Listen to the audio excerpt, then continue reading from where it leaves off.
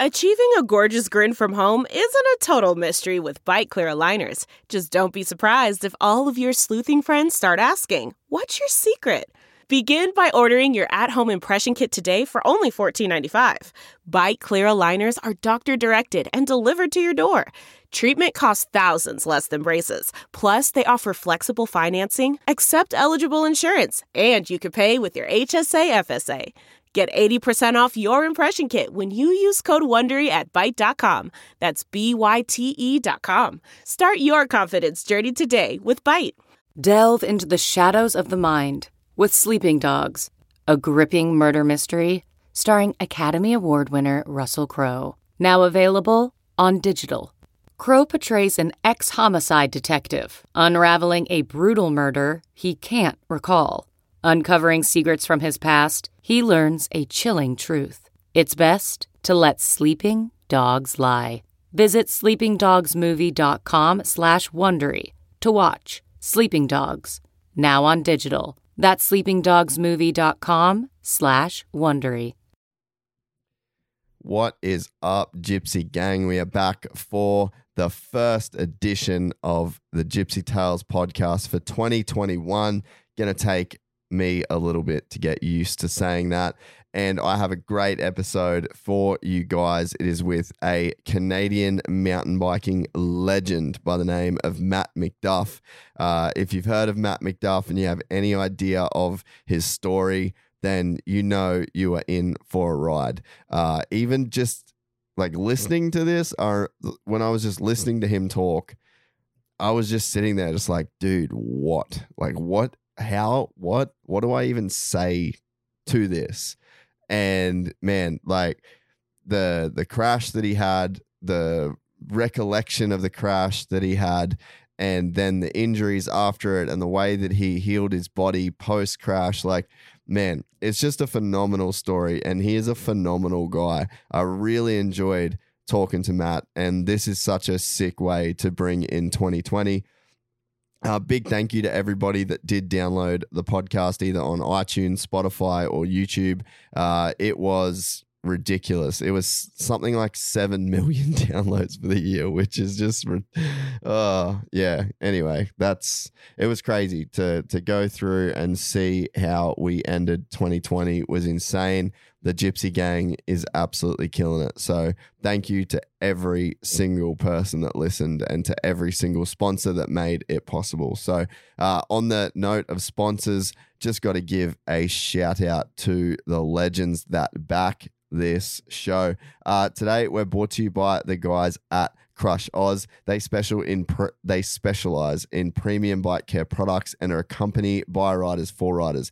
This episode of the podcast is brought to you in particular by their Crush Platinum Chain Lube. All weather, all conditions, every trail, Crush Platinum has got your back. Developed with a unique wax blend, Crush Platinum promotes slick gear shifting, a quieter drivetrain, and extends the life of your expensive drivetrain components. With each application, Crush Platinum flushes out the dirt and grit and lubricates your chain, leaving a lush, wax, water-resistant barrier. These guys have been epic supporters of the podcast in 2018, 19, 20, and now in 2021. So thank you very much to the legends at crushoz.com to find out more. We're also brought to you by the world's best towel, Dry Times. Born and raised on the pristine beaches of the Gold Coast, Australia, Dry Times is the world's best towel. Inspired by good times and purpose-built to work hard and play even harder. Beach, gym, pool, travel, kinda. Whatever your passion, Dry Times is all about creating incredible towels for every adventure. Crafted from the finest fabrics on offer, we created our luxury performance fabric for versatility and durability.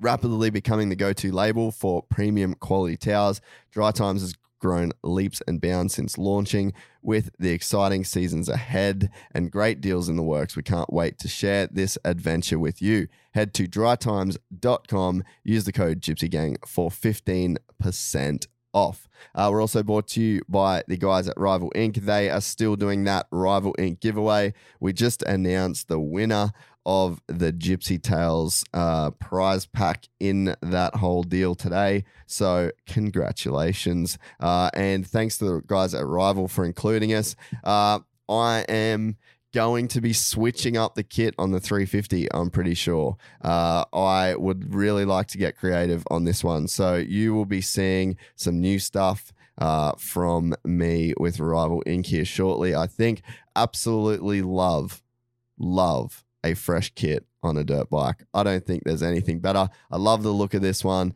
but I feel like we could do something weird for this next kit in 2021, and I'm excited. Head to rivalincdesignco.com if you want to do the same thing for your new bike, or maybe it is your old bike that you're taking into the 2021 season like I am doing. We're also brought to you by the guys at Boost Mobile. In December, I was doing ads for their refurbished phones, and I was actually able to pick one of these up for myself. Absolutely, unbelievably, like it was just brand new. It was a pre-owned phone, but it was brand new. So I'm not sure where they come from or who can have their phone and have it secondhand in that good a condition. But yeah, I don't really like to do the new phone buying thing. Super expensive, and with the deals that Boost has on these refurbished phones, it just sort of doesn't make sense to me. You can head to refurbished.boost.com.au to find out more. Also brought to you by the guys at Cricks Tweed. As always, head to crickstweed.com.au, get the number off there and give Kyle a call. He's waiting for your call. He knows that the Gypsy Gang gets special treatment at Cricks Tweed. So get on that. And we're also brought to you by the guys at MX Store, mxstore.com.au for all of your dirt bikes, parts and accessories, new gear. I'm waiting to be inspired by the gear at Houston 1 on January 16, and that will probably refire up my need to drop into MX Store. Gonna go riding this weekend though. Didn't do any riding in the holidays, so probably gonna have to call in there at some point this week. I think that is it from me. Pretty sure. Working on setting a date for mid 2K. That's going to be in March, probably the last weekend of March. But all this COVID shit keeps popping off. So, yeah, I don't know. But, yep, the mid 2K entries that have been done and submitted are insane. Guys are doing absolutely amazing jobs. Keep an eye on our YouTube channel because we will be dropping some updates here shortly. That's it from me. Thanks very much for listening. Again, thank you for being a part of the podcast in 2020. 2021, it's going to be our year, guys. It's going to be our year. Just like everybody else. Yeah, thank you, guys. Thank you for listening. Head to gypsytales.com if you want to cop some merch. New Excite gloves are excitable to say the least. And that's it from me. We got a bunch of stuff coming too in the next few days. So, yeah, took a little bit of time off, but we back. Gang and they come and get gypsy. Gang and they come and get gypsy. Gang. I met a gypsy. Gang. I met a gypsy. Oh shit, man! Getting some good. That first beer, you know, just yeah, because it's 8 p.m. over there in Canada land. Yep. Well, so 8:30. So, oh yeah, shit. Yeah, my bad on that one. So, Matt McDuff joins us on the podcast all the way from Canada. And shout out to our mutual friend and fellow podcast Lord Davey from the Hook It podcast. He's hooked this one up. He actually has been talking about you to me for a long time, man. He definitely speaks very, very highly of you. So I'm excited, man. And from the research that I've done, you have a pretty heavy story. Yeah, I mean, it's first of all, like, mad respect to Davey. I love him, and also, you know, it's just amazing to be on this show, considering all the guests you've had. my stories, you could say it's heavy, but it's all relative. We all have our own stories, and they're all, everyone fights their own battles. And some of the guests that you've had on, man, I would say that their stories are heavy, man. It's cool. It's cool to be here. It's cool to sit down with you. Yeah, I guess in the the lifestyle, I guess, sport that we live, yeah, man, heavy stuff just kind of tends to be woven into the fabric of what we do. So yeah, I mean, I think, yeah, I guess it's just standard operating procedure is that guys that make a living in our world have some pretty gnarly shit that they've got to contend with, right? Totally, dude. It's it's all part of the game, but if you love what you're doing, it's never so bad. It's just the cost you got to pay to play, and it's all good. But for sure, you want to do whatever you can to pay as less as possible to play. Yeah, dude, 100%. So, you're a podcast dude as well. I mean, before we get into, some of that story, what kind of got you into the podcast world, and I guess how's your podcast stuff been going?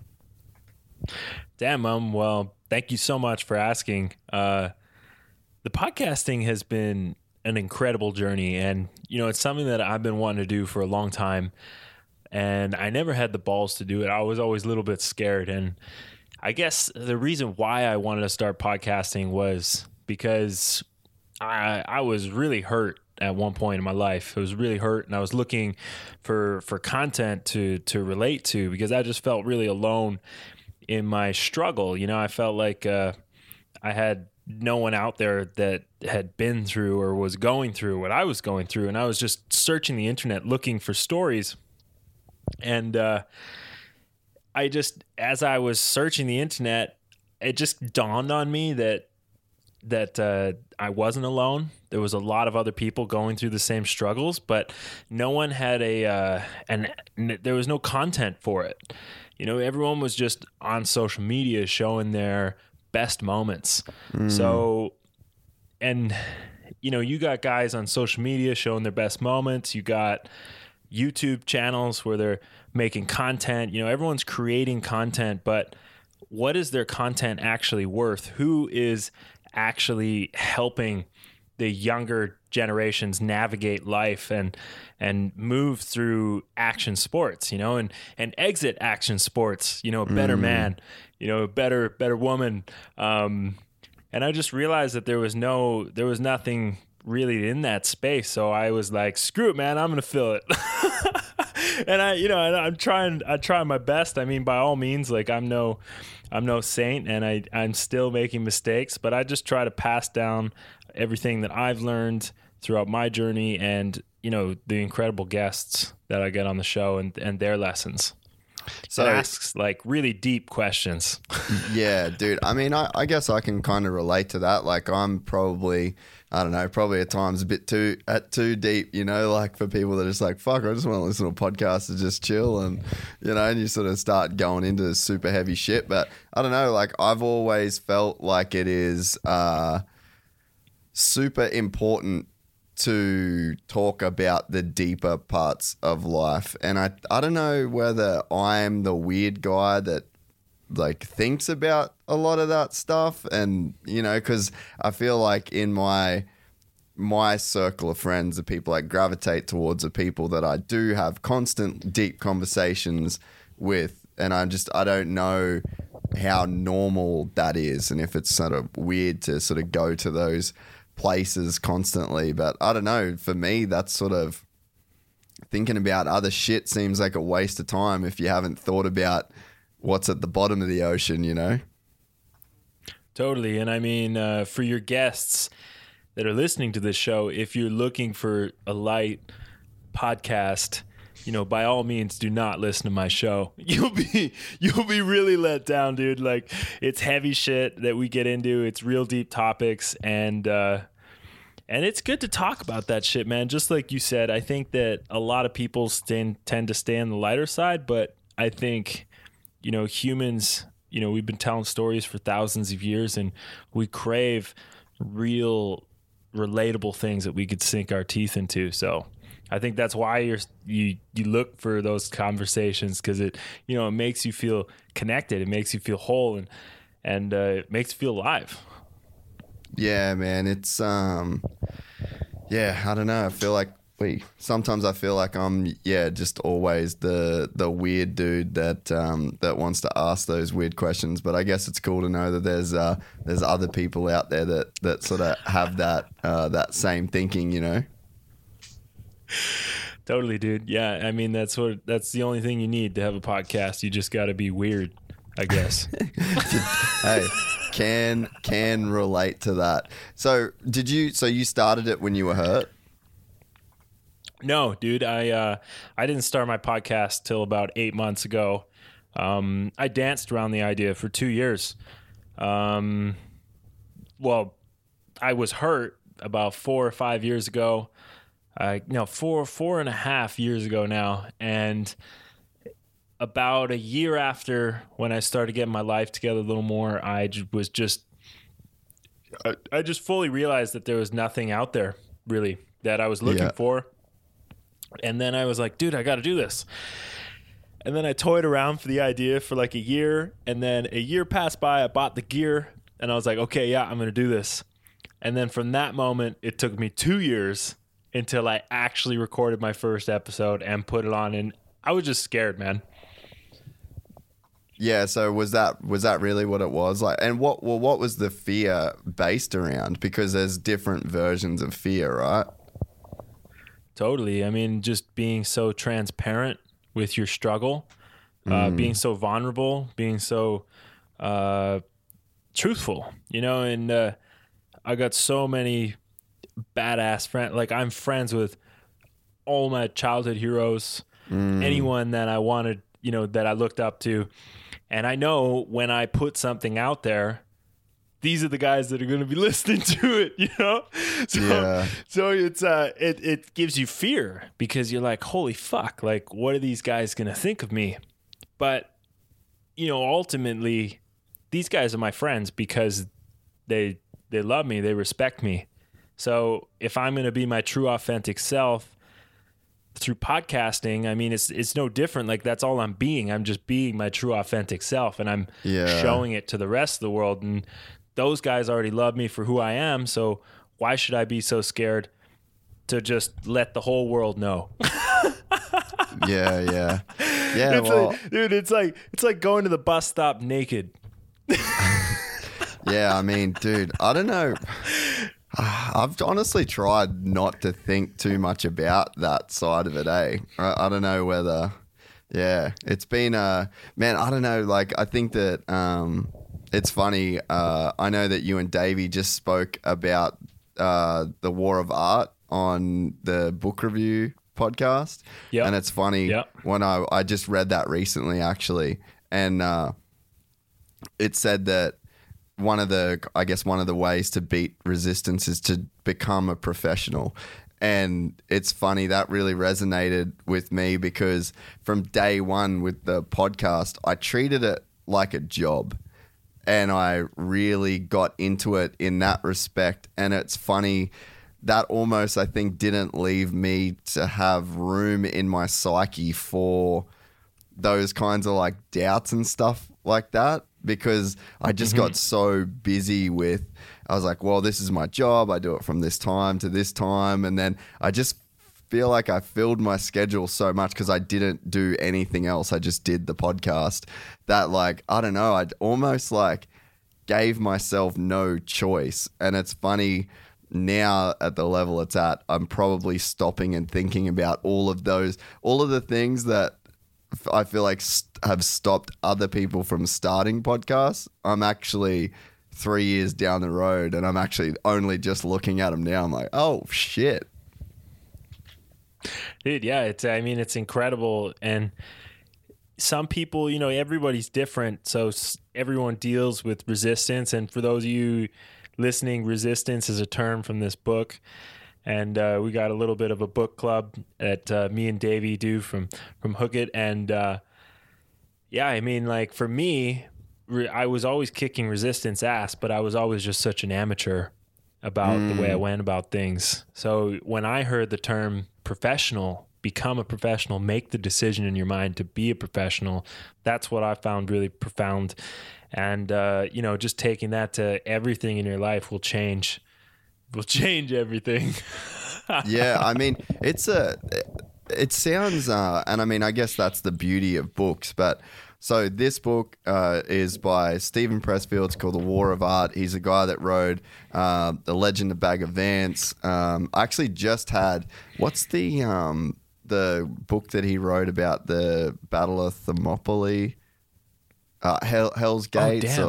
Gates of Fire, I think it's called. Really? How was that one? Oh, I literally just rocked up before.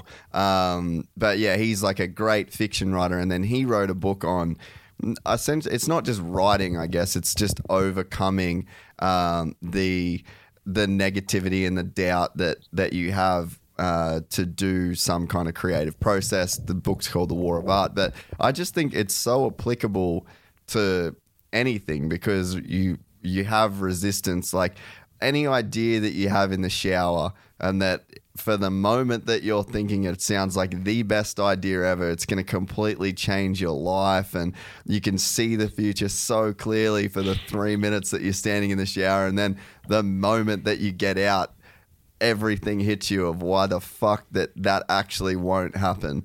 And that is that force of resistance. And I think that it's such a great book. I've been meaning to listen to the book club that you guys did on it because I'm super interested to hear both of your takes on it.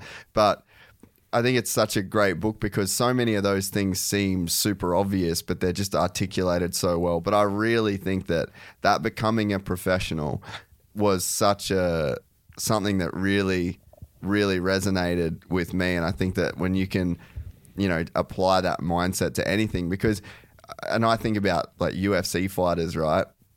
Like so many of those guys can be, top ranked in the world in mixed martial arts, but still have a part-time job. But they're choosing to be a professional at what they do, even though it's not their full-time gig. And so many people that are, starting businesses, they start businesses with a job. And then the battle is to try and go from working a full-time job to, because you need to support yourself, you need to live, and then working ultimately for yourself. And just, that term to be a professional, like you can still treat yourself as a professional in anything that you do, whether you are technically a professional at it or not, right? Yeah, it's just a decision that you make in your mind. And obviously he goes through principles and different character traits that divide the amateur from the professional, but it's more of a decision that you have to make. And I just never saw it like that. And that's why books are so fucking cool, man, because they just open up your mind to so many different things. And unfortunately for me, I've been through quite the journey because I actually didn't even read my first book till I was like in my 20s. Like I always thought books were like these Satan fucking rectangles that you were just like there to make your life just terrible. But like it wasn't until I had a little bit more humility beaten into me that I realized that the books are beautiful and that all the knowledge you ever need is in books, man. And books are one book, you could pay $20 for it and it could change your life. And it's like the best bargain ever.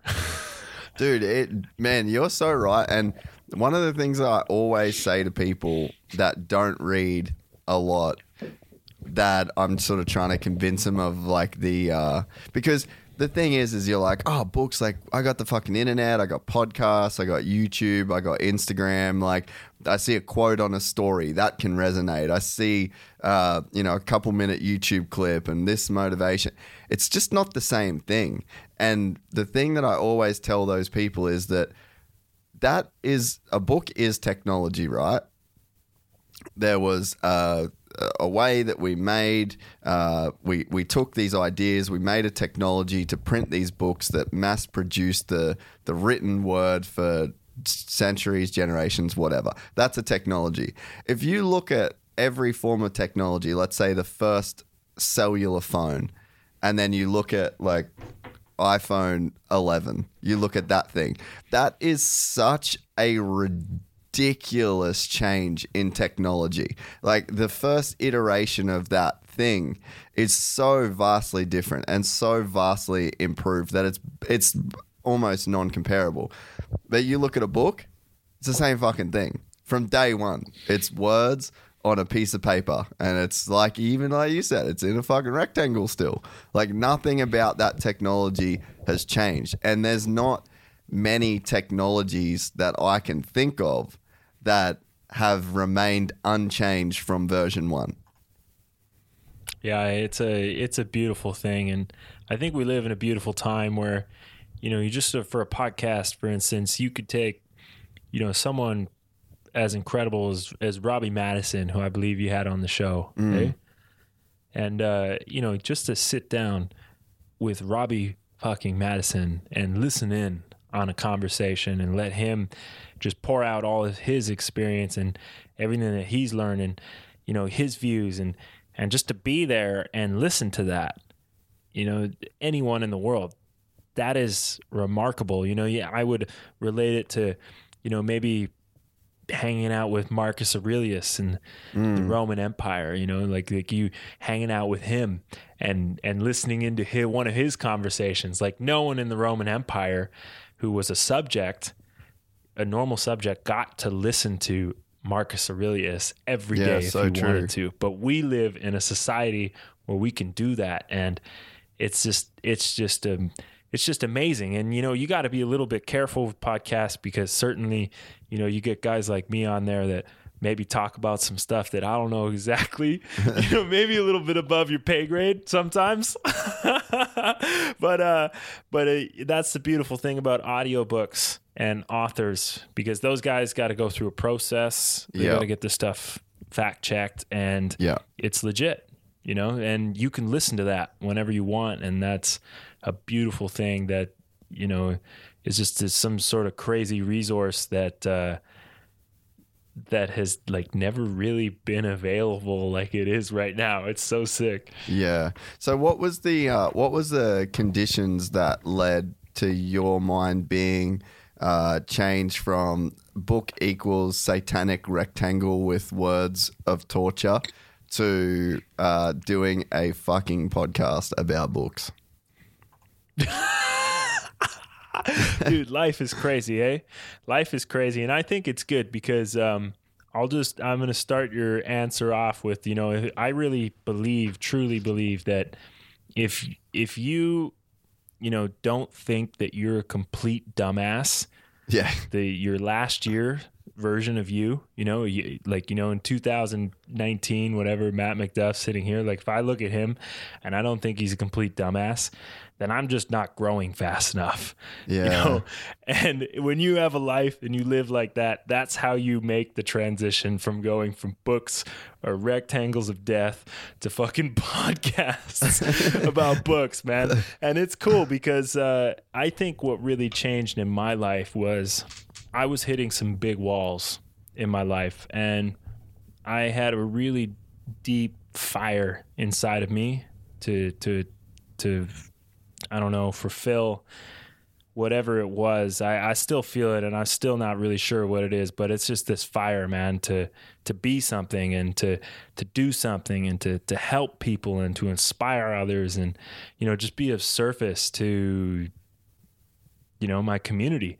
And I believe that it was that fire that just led me to do whatever I could to get to the next level. And I would, you know, hurt myself and be looking for ways to improve myself and looking at guys like, you know, I guess Robbie Madison would be one, or, you know, and just thinking about like, you just thinking about like how you get there, you know, and just looking for anything just to get a level up. And, books, that's when I was really forced to turn to books, because you look around your community, you talk to your friends, they don't know shit.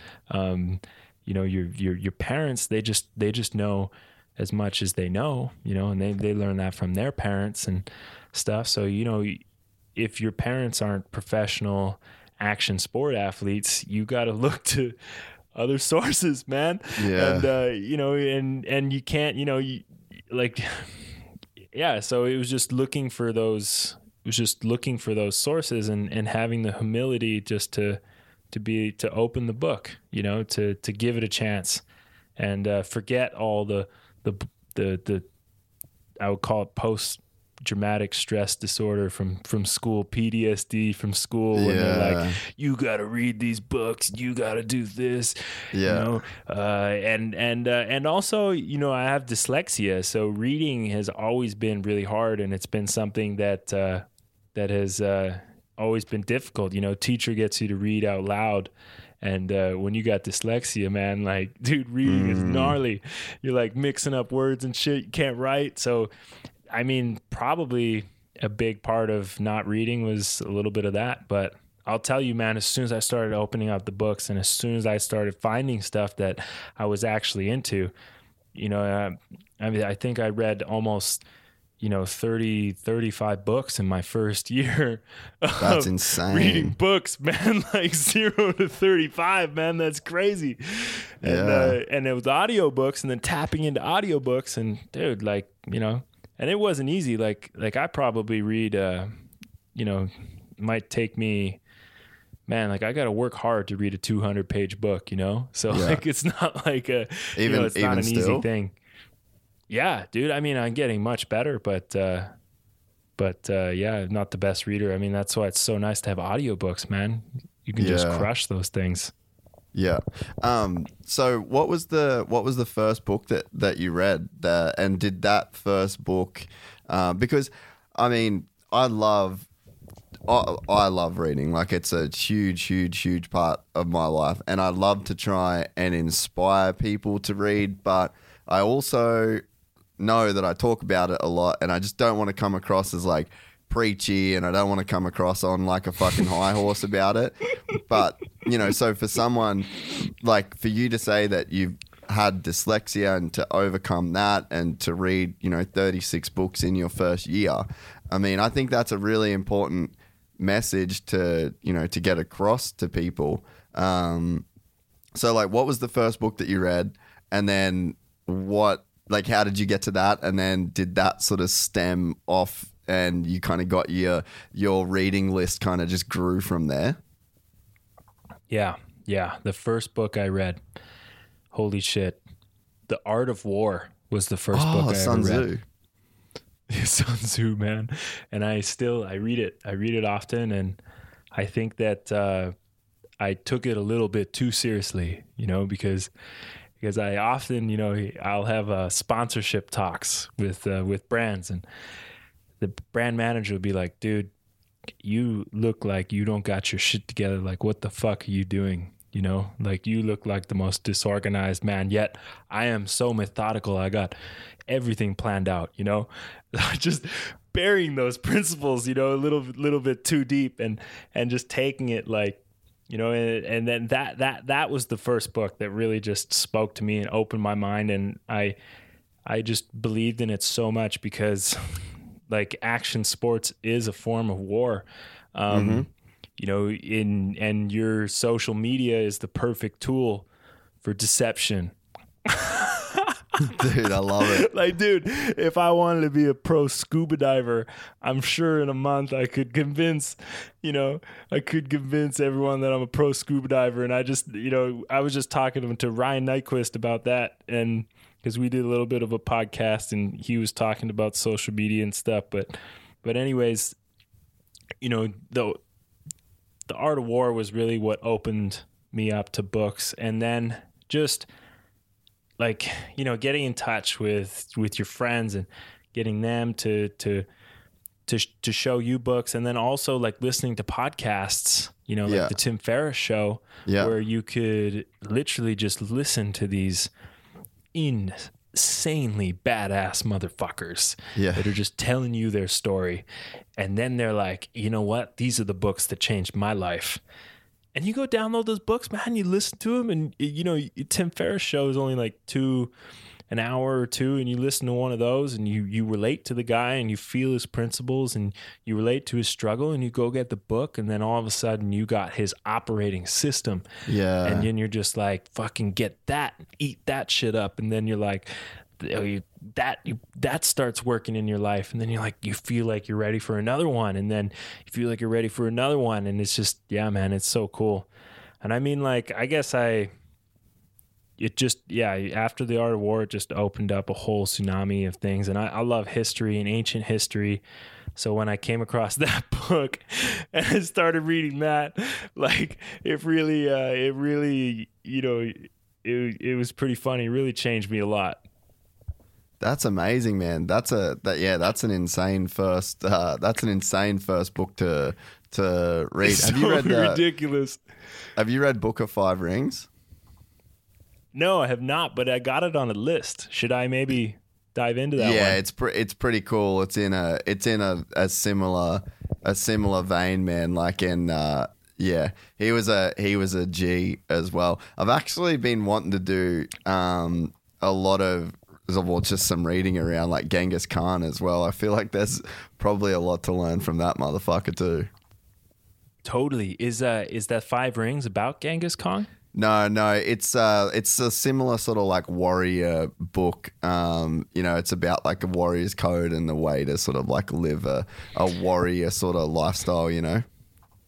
Dude, we got to dive into Genghis Khan because he is so badass. This is nerdy as fuck, and I'm sorry for your listeners, but I'm just going to assault their ears with some Genghis Khan nerd out right now. Please I was do. looking at when he decided to travel across to assault Japan because Japan was just being so ignorant to him. He was like capturing their fishermen and bringing them into his palace and being like, look how I live so awesome. Go tell your kings or I think emperor, like how I'm living. And the Japanese were like, absolutely not. We don't want to know anything. Like they're not letting anything in from Genghis. And then Genghis just got pissed and he drives makes this insane fleet and goes over to Japan, and he just starts like destroying these islands, man. And they're so gnarly because they would take the people and they would make necklaces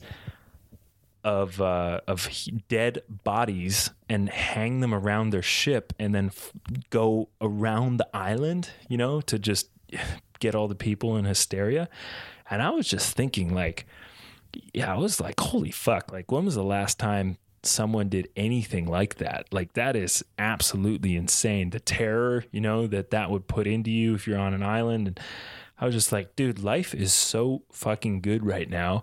I'm so happy that there's not some insane empire just like, coming around to like fuck shit up, man. It's it's crazy. Anyways, he didn't actually end up taking Japan. Japan held out, but because they're badasses and they had the samurais. But yeah, it was a pretty cool story. Man, you're so right. Like one of the things that I read Sapiens a while ago. I don't know if have you read that?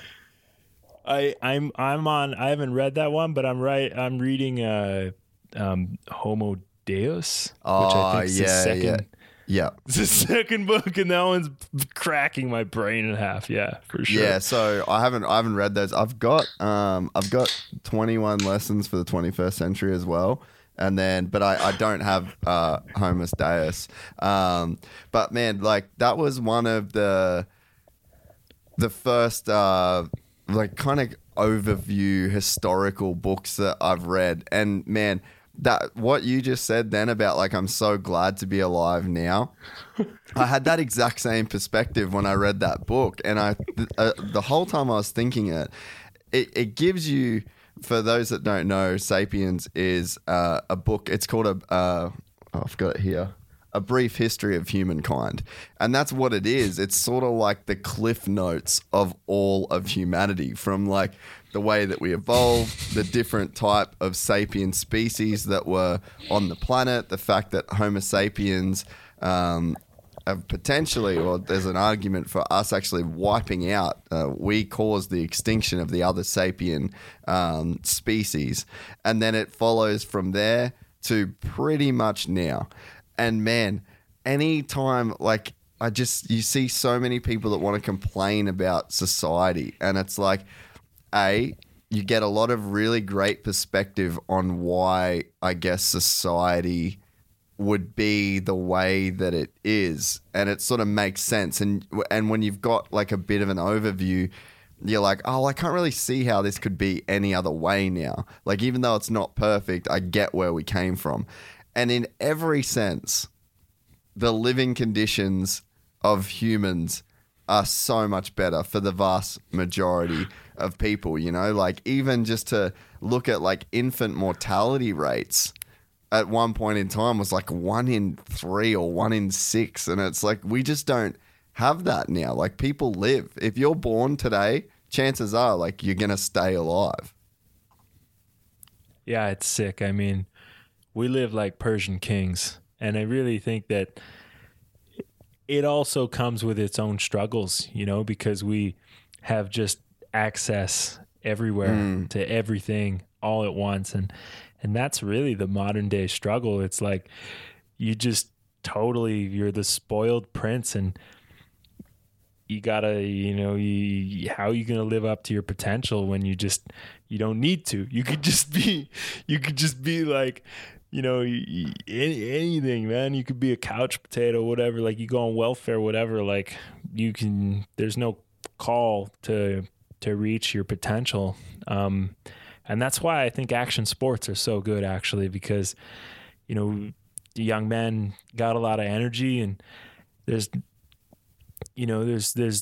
no more wars, really. You know, there's no like battlefields or whatever. Well, there is, but they're gnarly. There's no conscription to the front line.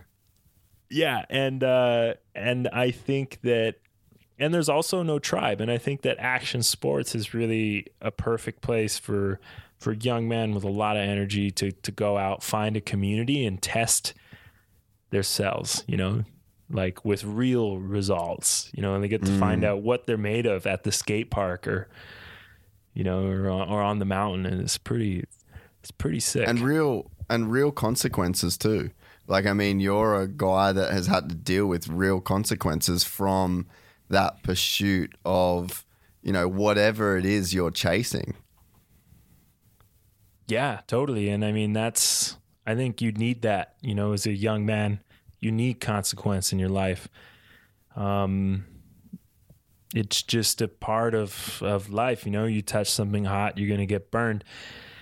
I think in action sports, we just don't know it's hot. If we're doing tricks that maybe no one's ever done before, or building new ramps that maybe no one's ever jumped before, you have ideas, but no one knows exactly, you know, if the pan is hot, so to say. And you have ideas whether or not, but you gotta, you know, sometimes you gotta be the first one to touch it. And in that case, you know, sometimes you get burned, but it's not even that, because that isn't the case for most kids. For most kids, it's just running up against their own ability and their own thoughts of what they think they're capable of, you know, and that's really a great thing, you know, because I think in order to make good decisions, you really need to be based and rooted in reality. And action sports is definitely an arena that if your reality meter is a little bit out of whack, you know, you're going to make decisions that are going to put you in the hospital, and that's going to, you know, show you that, you know, it's going to force you basically to take the time to make sure that you are, you know, in check with reality and its consequences. Yeah, it's so true, man. And I was talking to R. Willie when he came on the podcast about this, and I mean, this is one of the things that I love about jiu-jitsu is that you can be like this, like your background's irrelevant at a skate park. If, you know, you can have a piece of shit BMX bike, and if you can fucking 360 some gap that no one wants to even look at. It doesn't matter if your parents are fucking junkies, you're on the shittest bike in the world, haven't got any of the cool clothing. If you can do something that can, wow people, and if you are willing to do something that other people aren't willing to do, like, you get respect. Like, respect is just so inherently earned in action sports. And I think that's been something that's allowed people Brian Deegan, for example. Like, I look at what he's been able to achieve in his life in terms of, like, let's say, quote unquote success, like what you would call success in the, everyday societal terms. Like, he's got a lot of money, great kids, family, like, does his own, the complete freedom. Like, that's a guy that, like, he came from nothing and he was like a punk kid, like one of society's, like, quote unquote outcasts, and action sports was this vehicle that he was able to use to drive his life into now what you would call a super successful life. And I think that, there's something very, very good there in terms of the way that a young kid can earn respect purely based on ability and talent and perseverance, determination. And then you can use that and you can turn that into, like, this absolutely unfathomable life that without action sports you couldn't have had that. Yeah, totally. It's a crazy world we live in, and it's really quite cool how it's all come about and it's all developed over the years, and it's amazing, and it's funny because you speak about the respect and the opportunity for young kids to get respect, no matter what what their circumstances are, what the background is, you can earn respect at the skate park. We'll just use the skate park, Yeah. And it's cool to think about that, because really, like, the only way you used to get respect was out on the battlefield, just fucking, like, mowing down motherfuckers, like 100%, just swinging the spear around and just fucking kicking ass, there's blood everywhere. But, like, now obviously, you can't do that shit. So to have this arena where kids can go do that, get respect, and no one really gets hurt, well, you except for yourself sometimes when you step outside your boundaries, is amazing, man. And I think that action sports definitely makes people's lives better, and that's why I think it's growing. And that's why I'm so happy to be an athlete in the action sports community, to just spread the love and help younger generations just find their own sport in their own way, to figure out their own boundaries and what they're really about. Yeah. So what was your introduction to action sports? Like, what was your background? I'm sure growing up in Canada, the whole mountain bike thing, you guys definitely have some hills. Dude, I used to skateboard when I was younger, and it was sick. I used to love skateboarding, and then one day I got sent away to hang out with my uncle, and I can't remember if it was because I was a good kid or a bad kid, if it was punishment or a reward. I can't remember, but I went to hang out with my uncle, who is for a summer who builds boats, and was hanging out with him, and he just had these mountain bikes, and he got me out mountain biking, and I was just like, holy shit, this is insane, because it was kind of like motocross. I used to ride motocross, but parents divorced and moved into a suburb, so the dirt bike wasn't really an option anymore. So it was just the skateboard. And then going out west to kind of get a tap into the mountain bike culture really fired me up, because it was kind of like motocross, but you could just do it anywhere. Yeah. So I was like, this is sick. And then going back home about like a month or two later, I can't remember because I was so young, all my friends had mountain bikes, and none of them skateboarded anymore. I had no one to skateboard with. And I was so pissed because I was good at skateboarding. Like I would like go skateboarding, man, by myself. And I was just like, had no one to do it with. So I was like, fuck, this sucks. And So I worked all year, saved money, cutting grass, whatever it was, and saved up and bought my first mountain bike. And I was so stoked. And it was a Kona Stuff, and it was a beige one.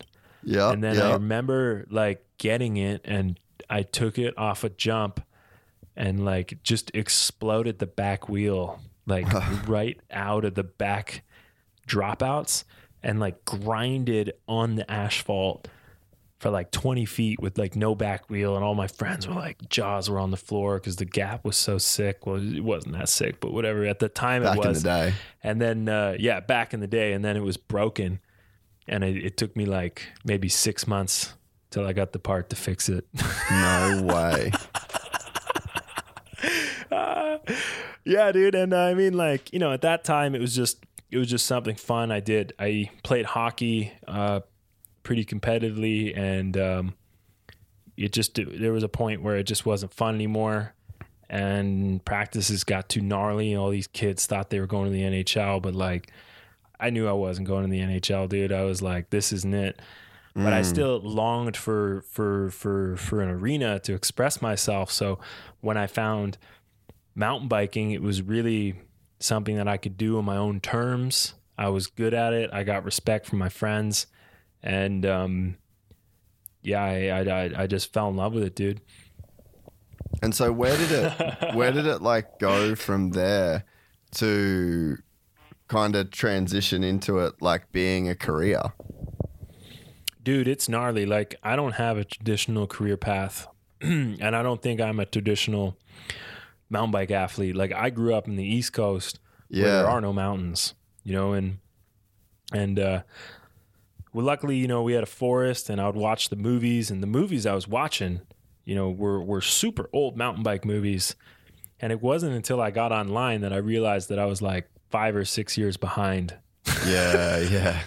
Like the whole scene, man, yeah. Which was crazy, because you have this world that you think you're living in, but it was, you know, it was 5 or 6 years in the past. But anyway, so I was riding for fun, and it was just so much fun. I had such a good group of friends to ride with, and I was fixing antique clocks with my grandfather, because my grandfather owned a clock business, and that was really the main focus, was to take over the clock business and become a horologist, which is what it's called, like when you're fixing antique clocks. And it was super funny because I would go from like the skate park where everyone's like punk as fuck and gnarly, you know, you get beat up at the skate park, whatever, people doing drugs at the skate park.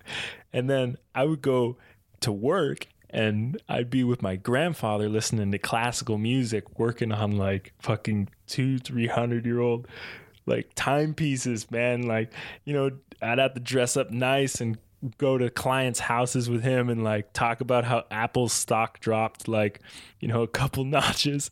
It was just kind of crazy, man. And I was, you know, pretty crazy kid, because I was working on clocks, and I was doing mountain biking at the same time. And you know, I was putting videos out with a buddy, and they were getting a lot of views, and we were making a lot of progress in the mountain bike street scene, which was pretty big at the time. And I remember around 19 to 20, I started getting offers from companies to ride, but they weren't the companies that I thought were cool. And I often tell this story to some of my younger friends that I ride with, because it's just so freaking retarded, man. Like, I was just such a dumbass as a kid. But there was these companies that would call me, and they'd be like, dude, we love what you're doing. It's you know, it's awesome.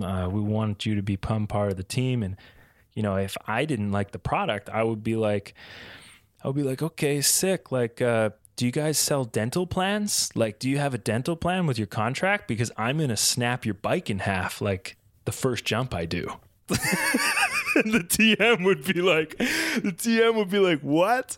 Are you like, you know what I mean? Like I wouldn't even be stoked on the phone. Like, I was so retarded, man, just because I, you know, mountain bike streets was such a core crazy scene. It was so hardcore, and it was so like we were just breaking parts, and we were like different, you know. There was like mountain bikers, and then there was like hardcore street mountain bikers that we were part of, you know. And we were like, and I just couldn't open my mind to the whole scheme of things, you know, and that this subculture that I was in was just a tiny pyramid. And I guess long story short, I was just in love with street mountain biking, and I made videos, and I just dominated the internet with videos, you know, and that's what it was all about, just making videos and jumping off shit and emulating BMX and taking it to mountain bikes. And it was a good scene, and it was really a small, tight, loyal scene. It was so sick. I got to travel all over, you know, like Europe and North America, just sleeping on people's couches, riding street, and it was awesome, man. So what was street mountain biking like? Were you just sort of doing? Because I missed that scene. I was the full downhill racer kid. But like, so what was it that you guys were out sort of doing? Were you guys trying to do like skate parks and ramps, or was it more of like the like gaps and stuff like that?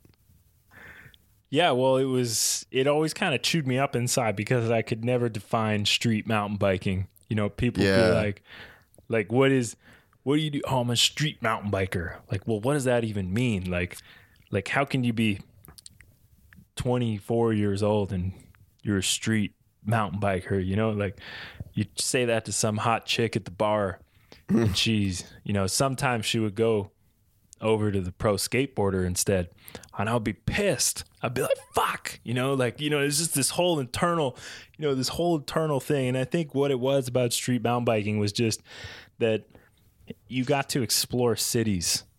Yeah. You know, most mountain bikers show up, they got a lot of gear, you know, a lot of parts. It's really expensive. They need to get to the airport, to the mountain.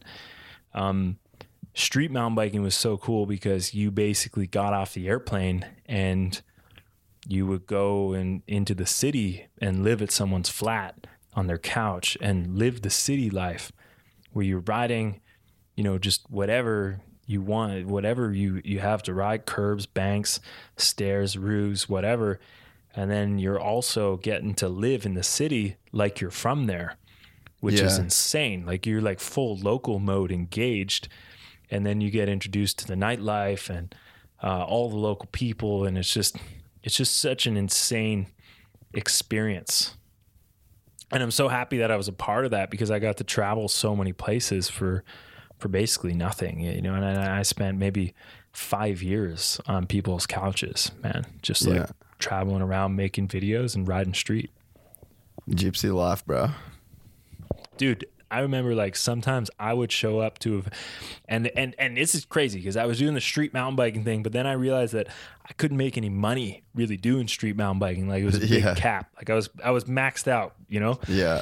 So and I was working on a company with my friends, and we were gonna sell products to street mountain bikers, and I got to shout out the company, the Rise, all my friends, the Rise. We dominate the street mountain bike scene. But anyways, I realized that there wasn't enough money in that scene.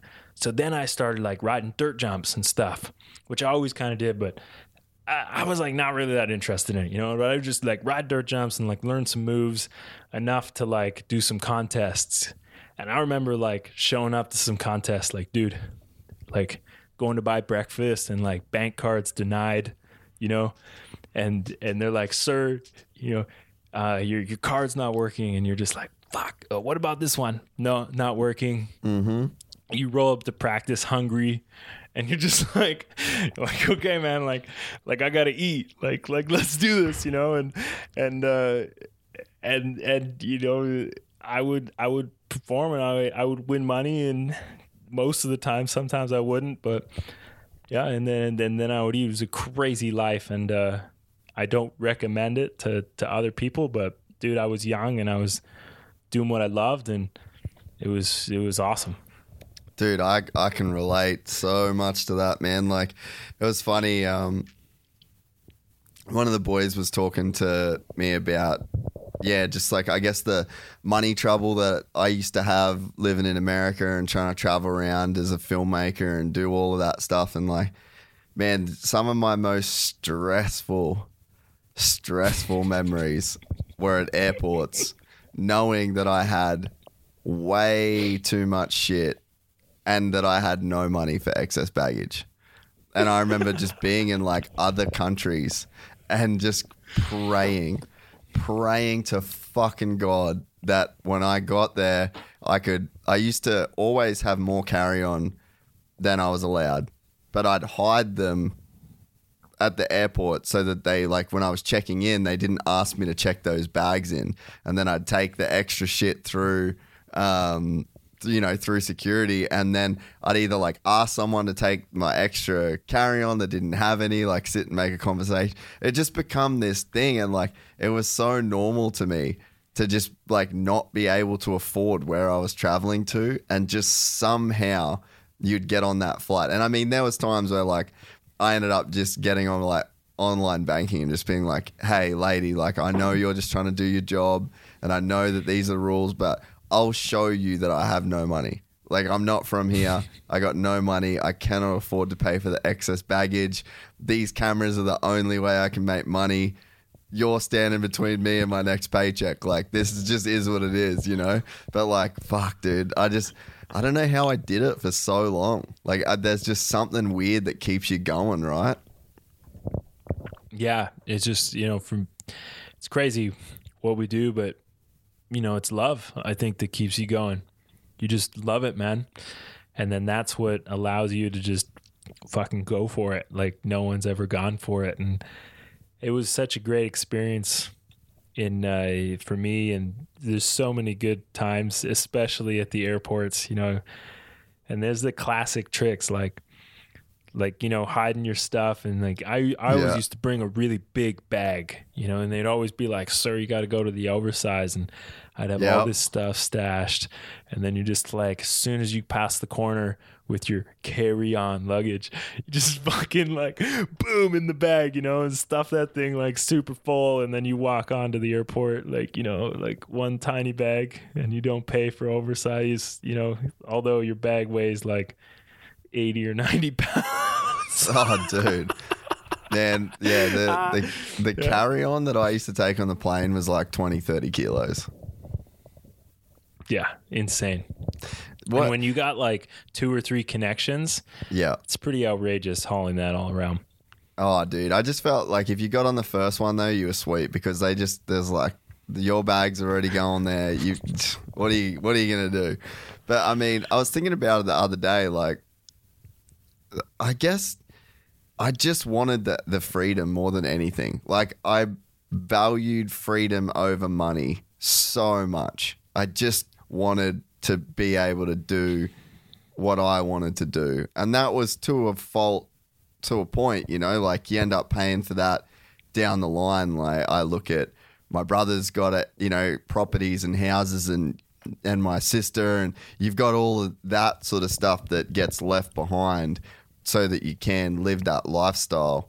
But I mean, I don't know, like that freedom, like I have had such a crazy level of freedom in my life. And I think that I valued that above everything else for quite a long time. Yeah. And it's, it's funny because, as you grow older, your values change, at least they did for me in my thing. After a while, I just felt kind of a deep anxiety of not having a home. And just traveling like full time. And well, I'd rent Airbnbs here and there, but most of the time I was just staying on my friends' couches. And then, after a couple years, I just started to feel really bad because I didn't feel like I was contributing the same level to my friends. Right. And these were all things that were deeply going on inside. And I think it's just your natural call as a man. As you get older, you just want to provide for your community, and I was a young man, like, becoming a man in those years. And there was just that deep call to to get your shit together and provide. And, you know, it wasn't until I got really injured where I was forced to kind of put the brakes on my whole lifestyle and life in general. And then, you know, and actually like have to get a place and like start building, you know, like paying rent and not traveling everywhere. And yeah, it definitely changed everything in injury, because, you know, you can't live on people's couches and go to the airport when you got like, you know, a broken leg or whatever. Right. Yeah. So let's talk a bit about the injury then. Like, we'll probably have to go back to some of the earlier career stuff, but yeah, we'll give people a bit of perspective. So like at the time you got hurt, you said it was about 4 years ago. You're definitely like a very established name in the mountain biking community. Like, you've really done some very unique and different stuff with the film projects and the, I guess, the features that you kind of build and ride. And then you get to the point where did you even call it the loop of death before you crashed on the thing? Or so I guess just like just run us through the crash, how it sort of came to be, and I guess the outcome of that whole deal. Yeah, it's funny because we're sitting here and we're talking about this now, and I forget about this stuff all the goddamn time. And it's so crazy when I look back. I just can't even believe that was me, you know, just because I changed so much. And over the years. But yeah, dude, that was me. And I was just like, leading up to my accident, I was quite headstrong and pretty crazy guy, you know, and I love the street mountain biking, but I wasn't getting I maxed out my respect in the street mountain bike community. So then I started looking for respect for the entire mountain bike community. And so where did sorry to cut you off there, but like where did that want come from? Like what was the driving force underneath that? Well, you know, it's crazy because looking back at it now, I can just see that, you know, it was my absent father, you know, just not being there in my youth. You know, someone that you look up to, you need their love, you need their approval. So all I did was I was just like on my bike looking for other people's approval, doing stunts, getting approval from your friends. And then what I didn't realize until, you know, I crashed and all that stuff, but I didn't realize that wasn't sustainable. It wasn't filling the hole of your father's love. You know what I mean? So basically, you know, the mountain bike community, the respect wasn't enough. And then I was like, fuck it, dude, I'm going after the whole world. And then that's what spawned the Loop of Doom. I was like, I'm going to do something so great on my bicycle that the whole world is going to respect me, you know, like some Evel Knievel shit. And, like, what the fuck, you know? I was 24 years old. I didn't have, you know, barely any money. I was couch surfing, and then I decided that I was going to build the biggest loop-de-loop that the world had ever seen. And I mean, it's not like it wasn't completely unfounded, because I did consider myself at the time a loop expert. And years down the road, I came across this photo of this guy riding a loop with a bicycle, and it was like from like 120 years ago. And I was like, oh my God, this has to be fake. I was in the clock stuff, and I was a little nerdy about history. So I'm looking at the history of cycling because I found it so fascinating. And then I all of a sudden came across these guys in the circus doing loops. And then I'm reading newspaper articles of these guys, and I'm like one article, they would call them loopers, you know, and one article was like looper found in the streets with prostitute and like disgraces circus community. What? And I'm like, oh my God, here are these guys like 120 years ago, And they're just like some action sport athletes today. Nothing has changed. These guys are the first action sport athletes. Yeah. And it was the loop. So I was like, oh my God, well, I got to build a loop because this is so sick. So I had a compound that I was helping a friend develop, and it was called the SOF in Nova Scotia. And this guy was just helped me out so much. I had all these crazy ideas, and he was basically like, come to my house and you can build all this stuff on my land. And you just help me build a couple things, and we'll call it, even, and you can bring audiences to my bike park and eyes on my bike park that I want to build for the community. And I was like, oh yeah, sweet. So I'm building all this stuff, and I had built all these crazy features, and the loop was in there, and I would invite people to the place, and I would be like, okay, well, like, what do you guys want to see me ride? And everyone said the loop. And I was like, are you sure? Like, I got like the corkscrew of death over here, and I got like the steel open loop Cobra, I used to call it, and then I got the Scorpion, and like, no, and like everyone would be like the loop. And especially the chicks would be like the loop.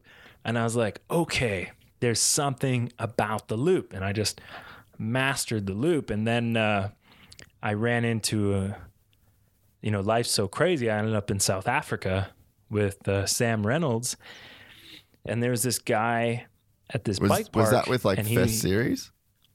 Yeah, that was where the Fest was just beginning. Yeah. And Sam Reynolds was this was before he got involved in Fest. We were going down to Africa to shoot a video project, and we had a farmer who was starting a bike park, and he was like, you guys got to come up here. I'm going to build you some stuff. It's going to be crazy. And we were like, yeah, whatever, dude. He kept hitting us up. So we were like, well, what do we want to build? And we sent him ridiculous dimensions, and we were expecting that he was going to like cut it in half and not make it to the size. But like, dude, we're getting photos, and like this guy is building everything to size, but he doesn't know like how crazy he doesn't know it is. like what is going on. Like he doesn't realize like how the takeoff should be or anything. He's just fucking piling dirt. So we're like, oh my God, we got to go down there. So we ended up going down there and meeting this guy, and he was just fucking crazy. He was just like, I want the most badass bike park in the world. I want everyone to know about this park. And I was like, I'm your guy, man. Like, I got something for you. Like, it's 40-foot tall loop-to-loop. We're going to build this thing, and like, I'm going to go around it, and everyone is going to know about your bike park. And he was like, you sure you get the money, whatever? And I was like, yeah, dude, I'm going to make it happen. And I basically, since I had mastered the 20-foot tall loop-de-loop and used and studied these guys, I thought that I could go 40 feet tall, and I thought that I would just take everything and double it. But little did I know that, the forces of nature they're not linear, they're exponential. The faster you go, it's not double the force, it's like 4 or 5 times the force. Yeah. And that just gets more and more and more and more and more and more and more and more and more. And there's no end to it. So so not knowing that, I just went off what I knew and the resources that I had, and I called together my friends. I raised money through a crowdsourcer because all the energy drink companies thought it was too crazy. I sold each board of the loop to anyone who wanted to buy it online. I dug the holes myself for the loop. I had 2 insane carpenters that were my friends that basically worked for nothing, and I flew all my friends over to Africa because it was way cheaper than paying for the insurance to do it in North America. And I just bootstrapped this thing with like 4 of my best friends, and in 1 month we worked, I don't know how many hours, but we literally built a structure that looked like the fucking horse of Troy that they brought to the thing. It was insane, man. And it was just like, you know, we had this 80-foot tall rolling tower to go into it, and it was just like something from out of this world these 24-year-old crazy motherfuckers, we were out there just living our dreams, you know? Dude, it fucking blows my mind the level of commitment that shit would fucking take to do. Like, mentally, how gnarly you had to be to send that shit is on a whole different fucking level than I'm prepared to even think about. It is really quite crazy. And, you know, I didn't really realize how crazy I was being at the time. Everything, all the decisions that I thought I was making, I was just following the art of war. I was like, this is perfect. Like, I am going to dominate the world. I already know I'm going to sell this show to, you know, Nitro Circus or whatever. And I'm going to make $20,000 a weekend, and I'm going to buy this and do that. Like I already had it. Like I was so far ahead of my game that I wasn't living in the present moment, you know? Yeah. There's a lesson and also, there. Yeah, I mean, so among many lessons, and also here I was, you know, partly expressing my true authentic self and doing what I was called to do, which was this giant loop, which something I was super interested in. But the fact that I wanted the respect and the love from the entire world to just look at me and how badass I was, that was kind of like jet fuel, and I was skipping steps. You know what I mean? I was skipping crucial, important steps. I wasn't checking in and taking the right time. And it was crazy what ended up happening, because we were working on the loop. Like, you know, the night before I was going to hit it, we were all working on it till dark. We finished dinner. I didn't get to bed till about 11, and I'd been working every single day for a month building this loop. And then I woke up the next day and it was like, well, time to hit it. And I didn't even ridden my bike really. And I'm just like going up this 80-foot tall rolling to hit this loop. And so you're just so single-mindedly focused at this point. Well, it was so crazy, dude, because at that point it had become more than just about me. I had four of my best friends that I deeply respected and loved, you know, just pour their blood, sweat, and life into making this vision a reality for me. I even ran out of money at one point, and some of my friends lent me money to finish the structure. You know, I had about 100 locals that just showed up out of nowhere that were just like down to watch this. And then also I had my own self expectations. When I climbed the ramp, I knew exactly how I was going to feel if I went down the stairs and didn't go down the roll-in. I knew how I was going to feel, and I knew how my life was going to play out since that day. And I knew that on my deathbed, I would regret this moment. And being a massive fan of Matt Hoffman, who basically says he refuses to live without any regret, I refuse to live without regret. And I saw basically like a Y in the road. And one was, you know, basically de-evolution, you know, and regret. And the other road was endless possibilities, but maybe certain death. So I just rolled up my sleeves and I turned on my favorite song and I gave it my best shot, man. And it was, I mean, obviously I look at the video and it's just horrific. It's like watching someone die. But, you know, I was just 24 years old trying to do something that no one had ever even come close to doing in my arena.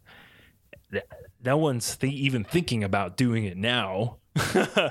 Yeah. It's so, you know, anyways, you know, and I was just alone with my 4 best friends, and none of us knew really much about what we were doing, and at least we thought we did, and and I almost killed myself. Dude, so what was the song? It was what was the song? It was it was Metallica.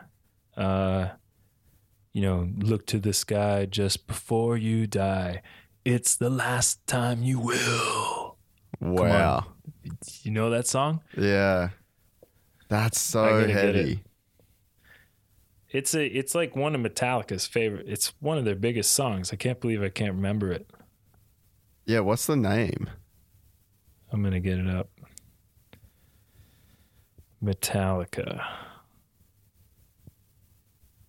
So you had that playing, those lyrics playing while that shit was really playing out.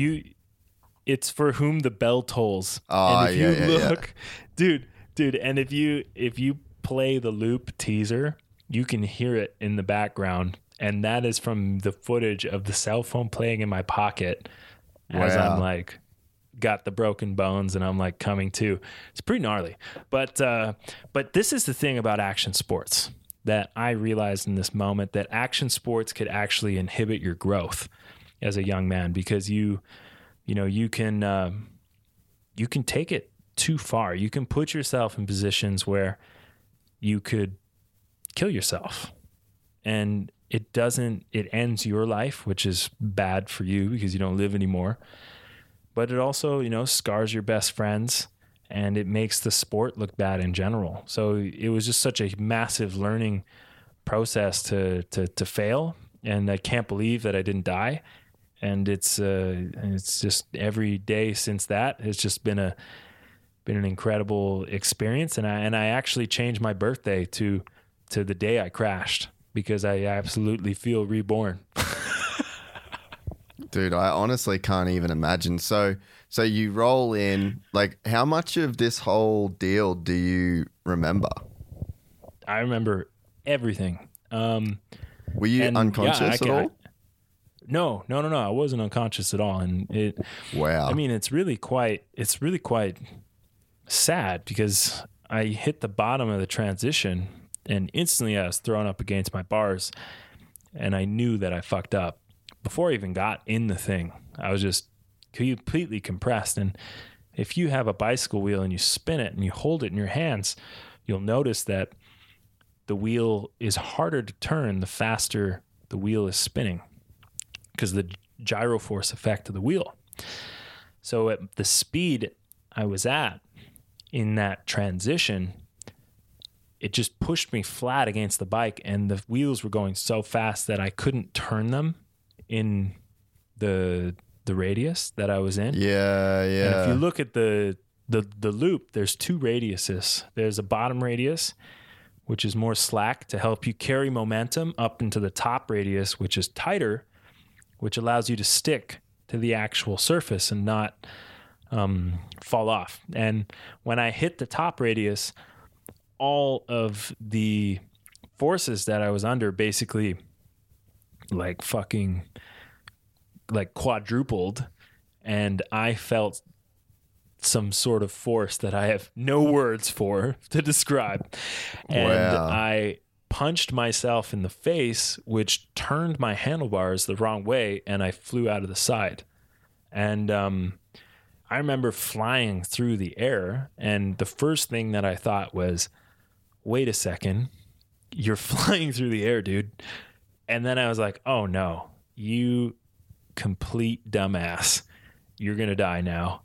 And you blew it. Like, you had this beautiful life to live, of this endless potential of everything that you could have been.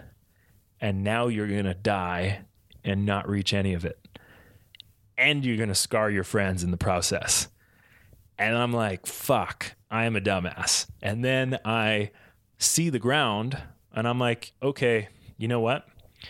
I'm not going to die, but I am for sure going to be paralyzed and break both my legs, because this is high, man. And I remember preparing for impact, and I just wham, I hit the ground. And also, you know, there's no words to describe that feeling of hitting the ground. And I remember rolling over and looking down at my toes, and I just wiggled my toes, and my foot was like completely sideways, but I moved my toes, and I was like, hell yes. And then I looked over at my hand, and my hand just looked like, you know, someone smashed it with like a 12-pound sledgehammer.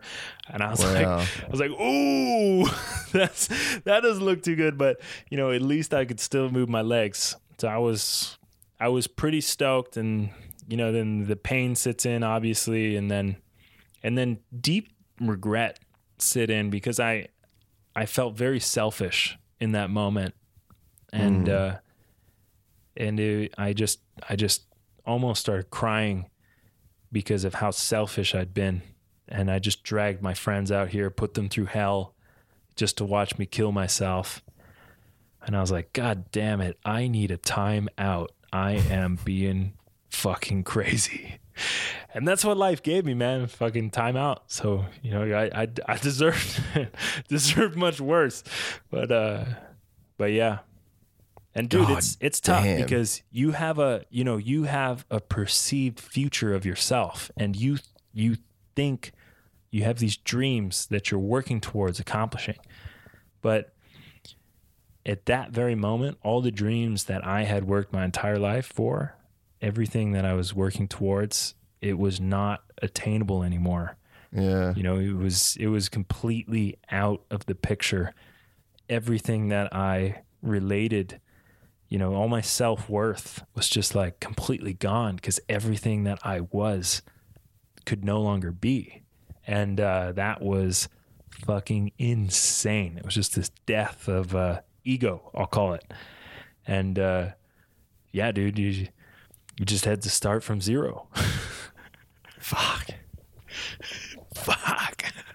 Dude, it's so gnarly, but it's man. cool. Like, it's cool. It's cool to have that story now and to be able to talk about it and share it with people, you know, and reflect on it, learn the mistakes, and move forward. man, the honesty is insane.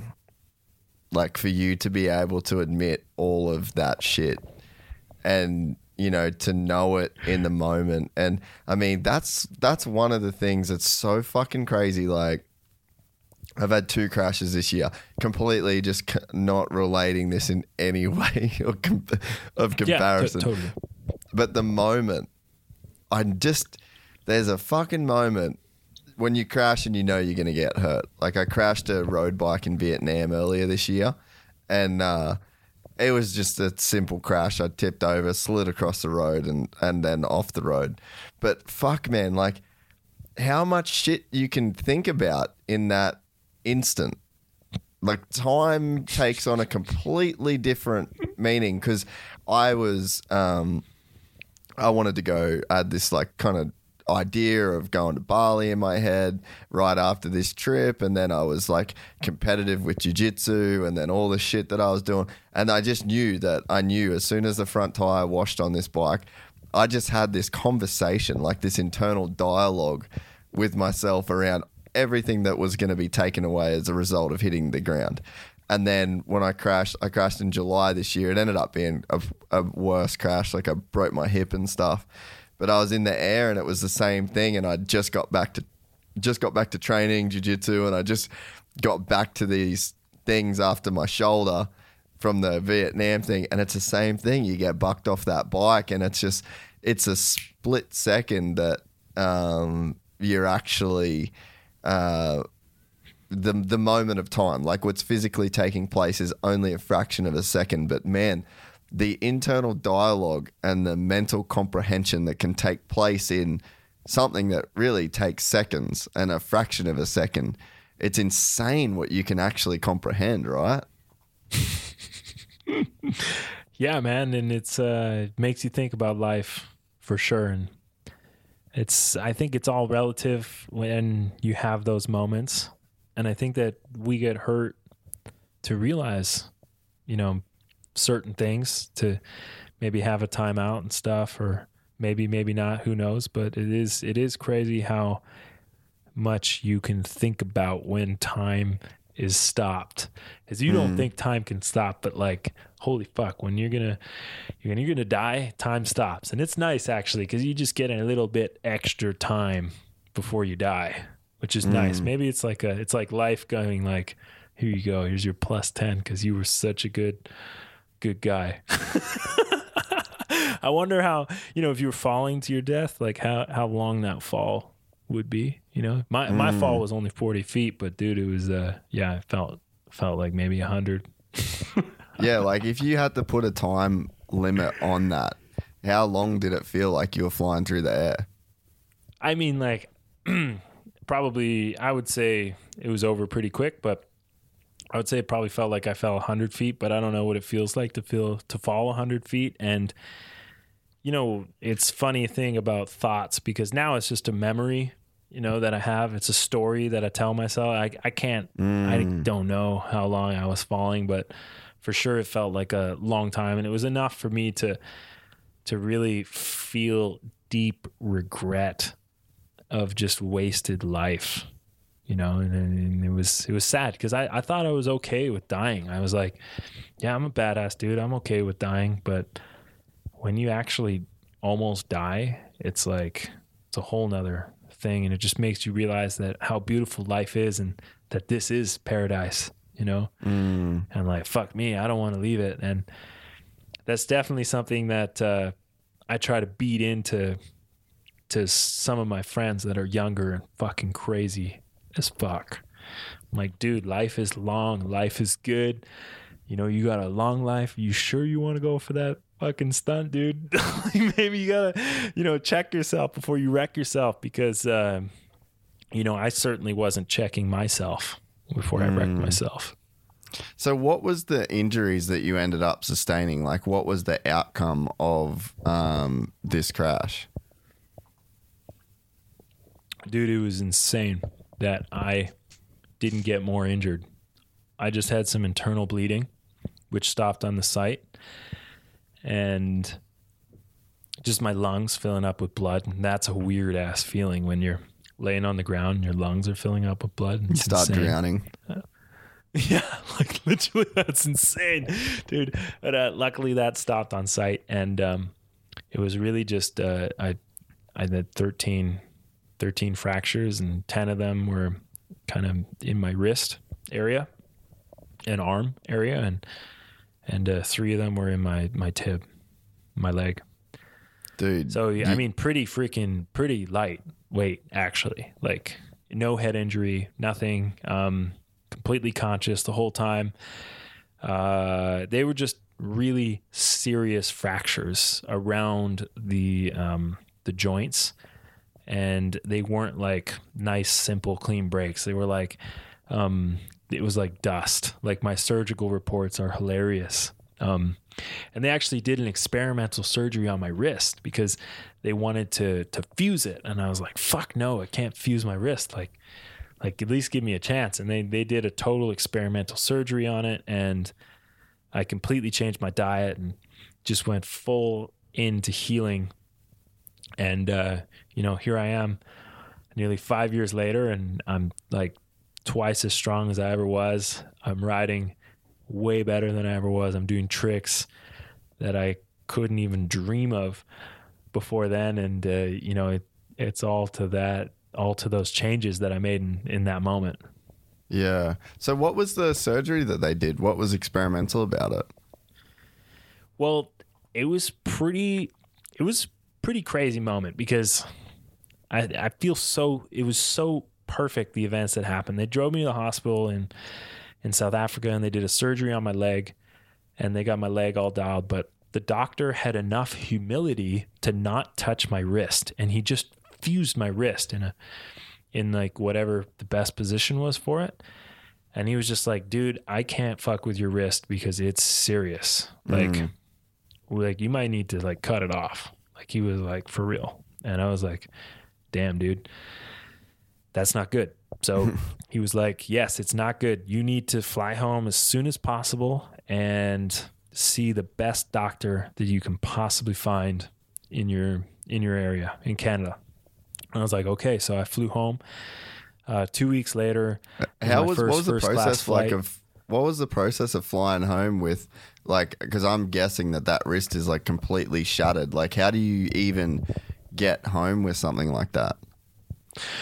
Well, it was amazing, actually. My friends rented a truck and they took me, because I crashed about 6 hours away from the airport. So yeah, they took me in the back of a truck with like fucking, like cushions and shit in the back of the truck. And like I laid down in the back of the truck. I was fully laying down. I couldn't sit up, and they just gave me a humongous doob and just put me in the back of the truck. That's fucking awesome. And they drove me to my friend's house, who owns an Airbnb, and their mom was so sweet to me, and she put me up in a nice room. And then the next day they basically put you in a wheelchair and you pop a bunch of pain pills and you just send it. And my wrist was fixated, so it had external fixators. Yeah.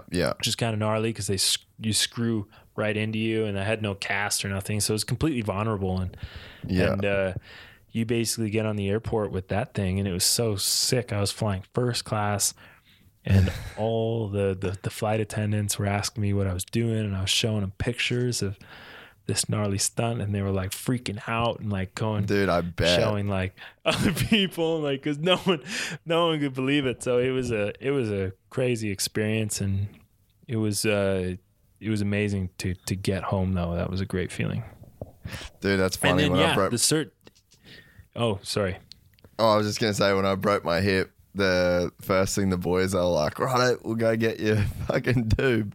And then I was like sitting down smoking that thing, and I was like, fuck, man, I think I need more than this. And then the Ambo is funny, like the Ambo dude got there, and he's like, oh, have you had anything for the pain? I was like, man, honestly, just fucking weed. And he was like, probably the move. This will help too. And then they gave me fentanyl, and then I was on my way. But yeah, it's funny. That shit actually is pretty, that's pretty good post-crash. Yeah. I mean, personally though, I don't like to smoke weed when I'm injured, because I feel like I have my body awareness gets kind of whack. And I feel like I'm maybe going to do something that's going to hurt me. I don't trust myself. But in this case, I was just laying down in the back of a truck for 6 hours. So yeah, it seems like it's surrounded by like cushions. Yeah. So it seemed like it was totally safe and responsible thing to do. But when I got back into Ontario, the surgery was, I looked online and I went to the emergency room, and I just went to the doctor that they saw me, like that they signed me out to. And I was like, hey man, he's like, oh, dude, this wrist looks pretty serious. Blah, blah, blah. We're going to have to get you into surgery. And I was like, yeah, but not with you. I need to see this guy. And he was like, what? Like, kind of in shock. And I just kept requesting that guy. And I had how to did wait you find him? Well, I just looked online and looked at all the reviews for the surgeons. And this guy had just insane reviews. Everyone was just like, he fixed me up. He's the man. And so that was the guy I was going to. And I remember actually going home in the hospital, like from the hospital, and I was so pissed because I couldn't see the doctor for another week. And I was telling my mom, I was like, Mom, like, don't they understand, like, I'm a professional athlete, like, blah, blah, blah, blah, blah. And I remember my mom put the brakes on the car, and she was like, dude, well, she didn't say dude, but she was like, listen, Matthew, you're not better than anybody else, and you'll never be. You are just another human, and there's a lot of people in this hospital that are just as important as you, and they need help too. So you're going to have to wait patiently. And then that was like the first fucking, like I was just dying. Like my ego was dying like the whole time, it was just like, just constant death. And it was painful. And I was like, fuck, Mom, you're right. And I just started crying because I was like, I totally thought I was better than other people, you know, and of course not my friends, but like all these people at the hospital, you know, which is completely and utterly not true. There's nothing, you know, like I was not doing anything to make the world better. Like what I was doing was the definition of selfish, you know, in every way. I'm so selfish to the point where I completely ruined my body and wasn't able to take care of myself, and my family had to take care of me and nurse me back to health. You know, I got a sister with cystic fibrosis, and she was the one bringing me food and like cooking for me while I was injured. Like my sister, who's chronically ill with a disease, is nursing me back to health. This whole experience of coming back and getting my strength back and healing and recovery was probably one of the most spiritual, growing up, like all the things you could ever, I mean, too many words, you know, it was just insane. It was beautiful. Like there's no words for it. It was exactly what I needed to become a man and get to the next level. I needed to understand the results of my actions. Yeah. So you get the surgery on your wrist, and what's the process of healing? And you said you changed your diet and stuff like that. Like, what did you, what were the steps that you sort of took to change from that dude that you were when you were, you know, that sort of in that selfish kind of mode? And then what ended up changing? What were the steps that you took through that healing process? Yeah. So I had a lot of fractures before. I've had about 35 fractures. Yeah. So, and I didn't have any of those before I started riding, and I only started riding when I was 15. So I have a lot of fractures in a short amount of time. So I had been constantly experimenting with how to heal faster. And this wrist surgery that I got, was very experimental. They basically went in with like a vacuum and sucked out, all the small pieces, the little chips that would never form back into bone.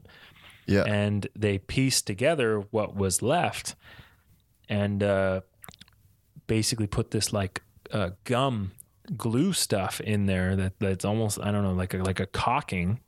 Yeah. And rebuilt the joint with that. And the reason why it was kind of experimental was because of just how much stuff it needed.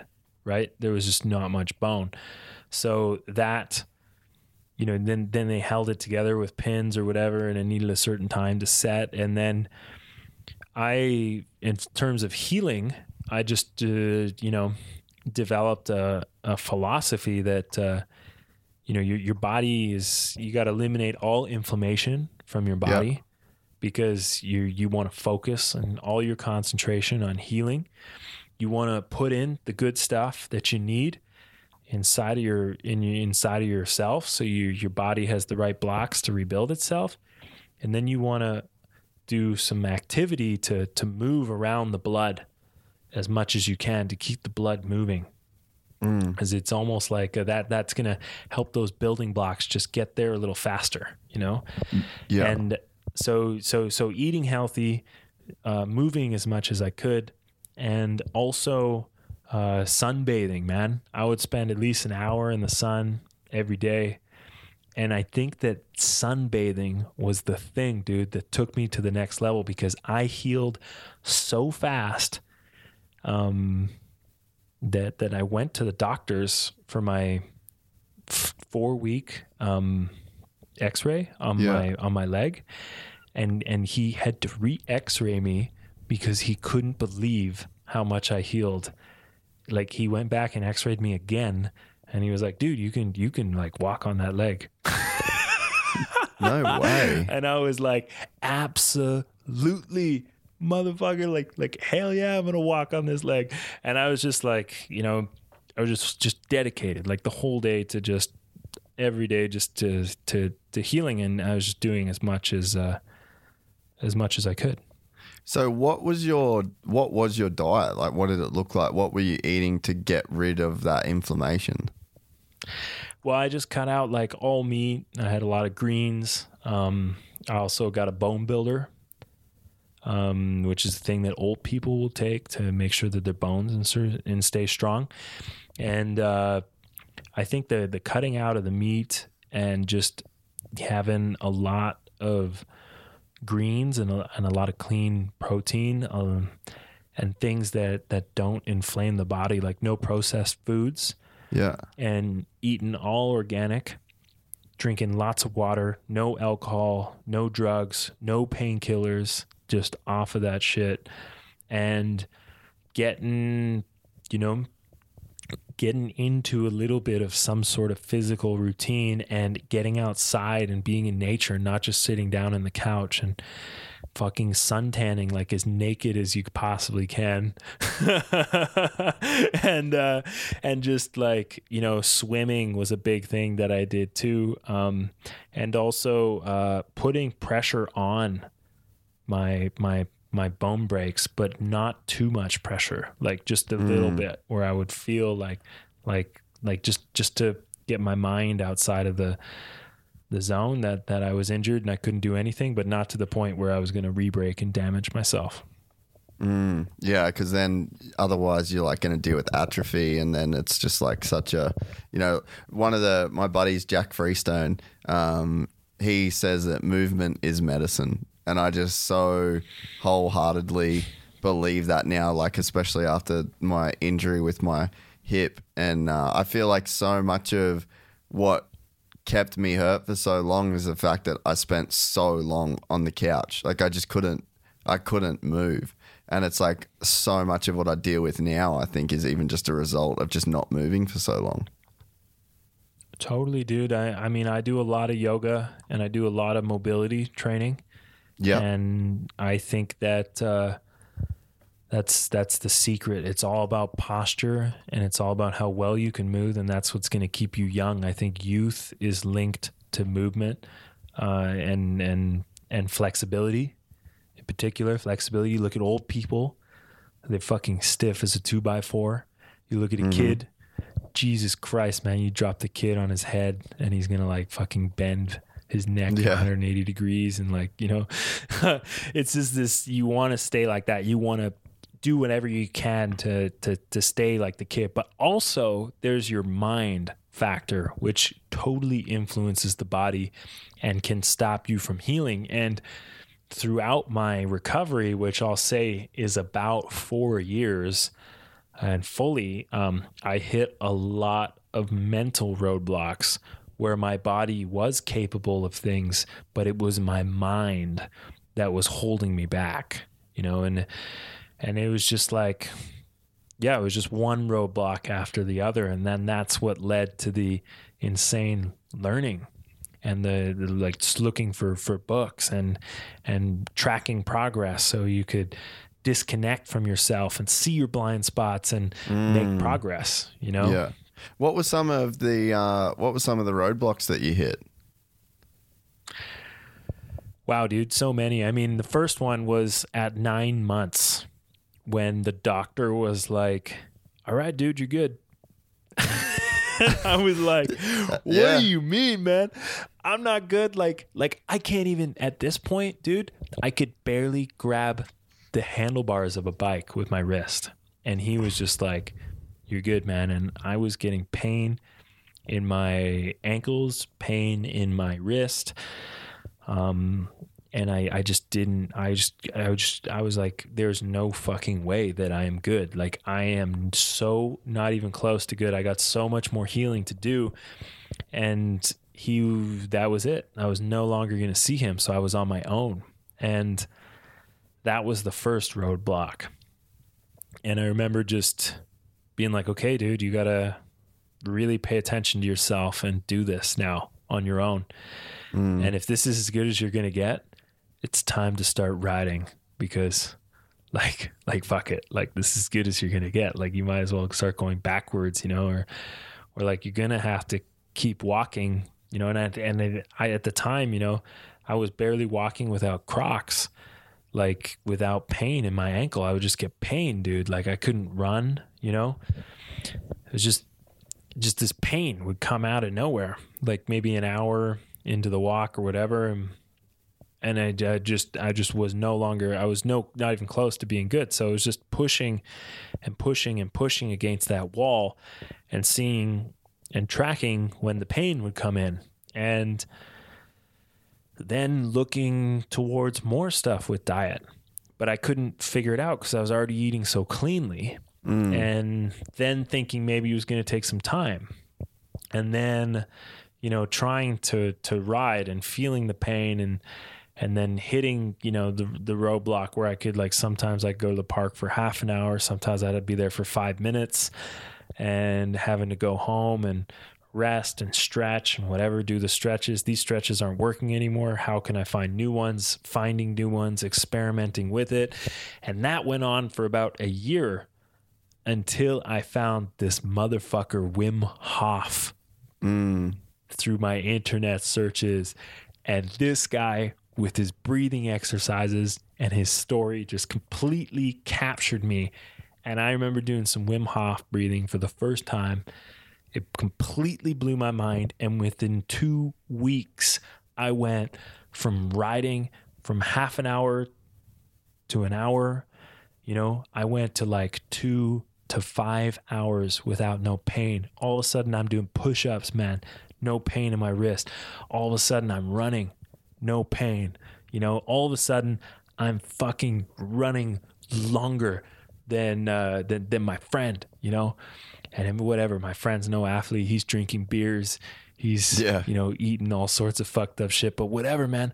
I'm fucking running faster than he is now, you know, and I'm making strides. And it was really the Wim Hof thing that cracked open the whole paradigm. And it was just me basically smashing my head against a wall for like a year to figure out what the issue was. And luckily, I had enough money from my contracts and my sponsors to basically get me along.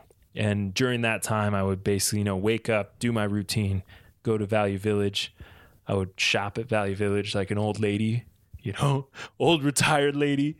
And then I would walk to the market, get some fruits and some veggies, and then like go home and, you know, and cook some dinner, dude, and play some 64 and then like work out. Like that was my life because I couldn't do much else. So it was crazy. But yeah, Wim Hof cracked it open for me. And then about 2 years later, the body was in line.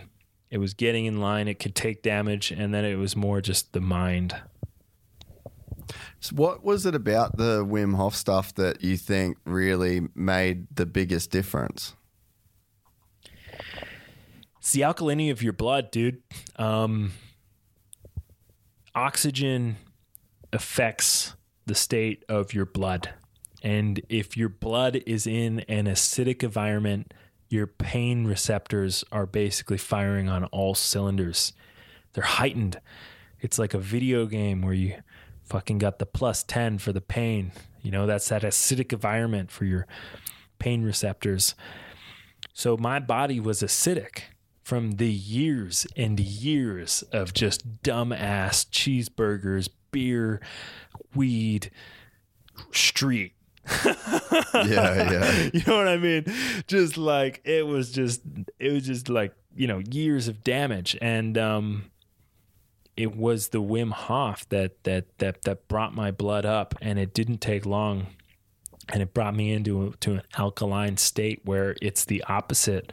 You know, a lot of your pain receptors that are not important are completely shut off.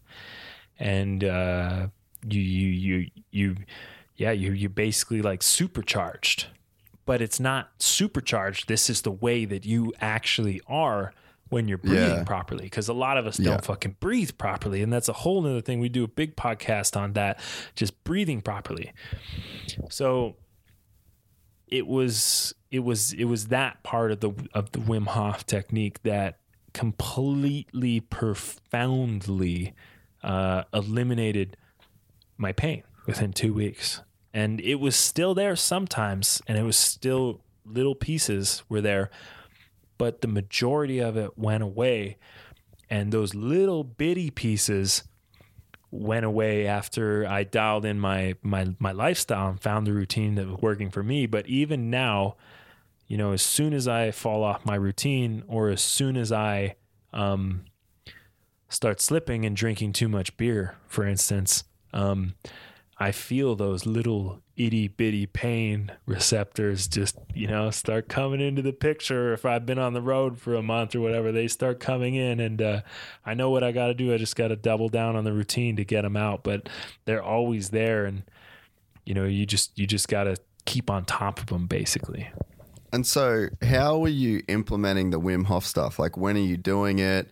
And what was, like, were you following some guided stuff that he does? And how do you still implement it now into your lifestyle?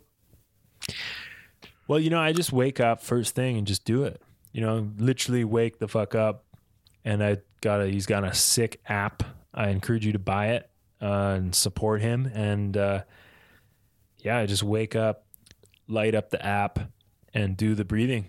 And sometimes I'll do 2 rounds, sometimes I'll do 4 rounds. It depends. And then I'll get right into, he's got a push-up exercise that you can also do, and I'll do that exercise right after the breathing. And then what is it? Sorry, a push-ups. Yeah, it's a push-up exercise. So you take 30 to 40 breaths. You inhale, exhale, 30, 40 times. And then in your final breath, you exhale, and then you do as many push-ups as you possibly can until you can't fucking breathe anymore. And then you take a big inhale up, and you push and hold it, and you almost like you're taking a shit, man.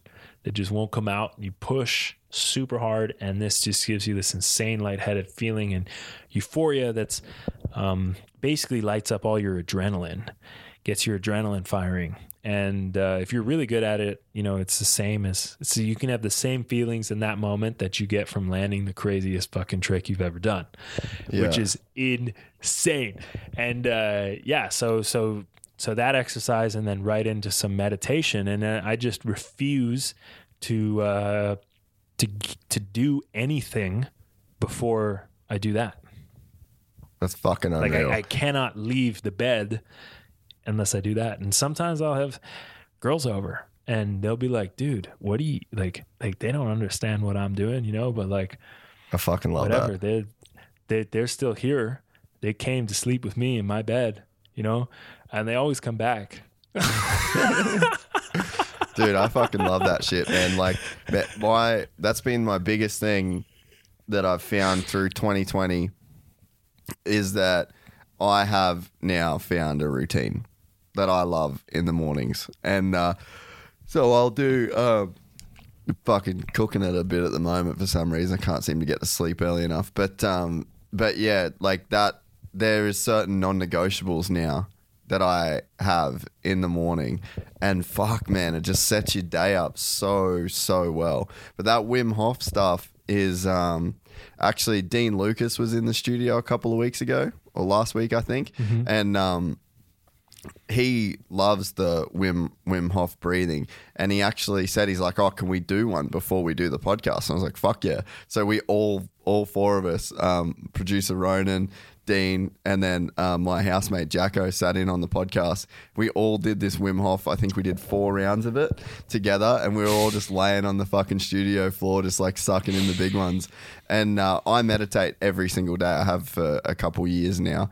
And so I'm fairly familiar with the, I guess, different states of, you know, that kind of deal. And yeah, man, it definitely puts you into a crazy place. And the feeling that I noticed was just like the sensation in your limbs and extremities is it's bizarre, man. Like it really puts your body in a very, very different state to what it was originally.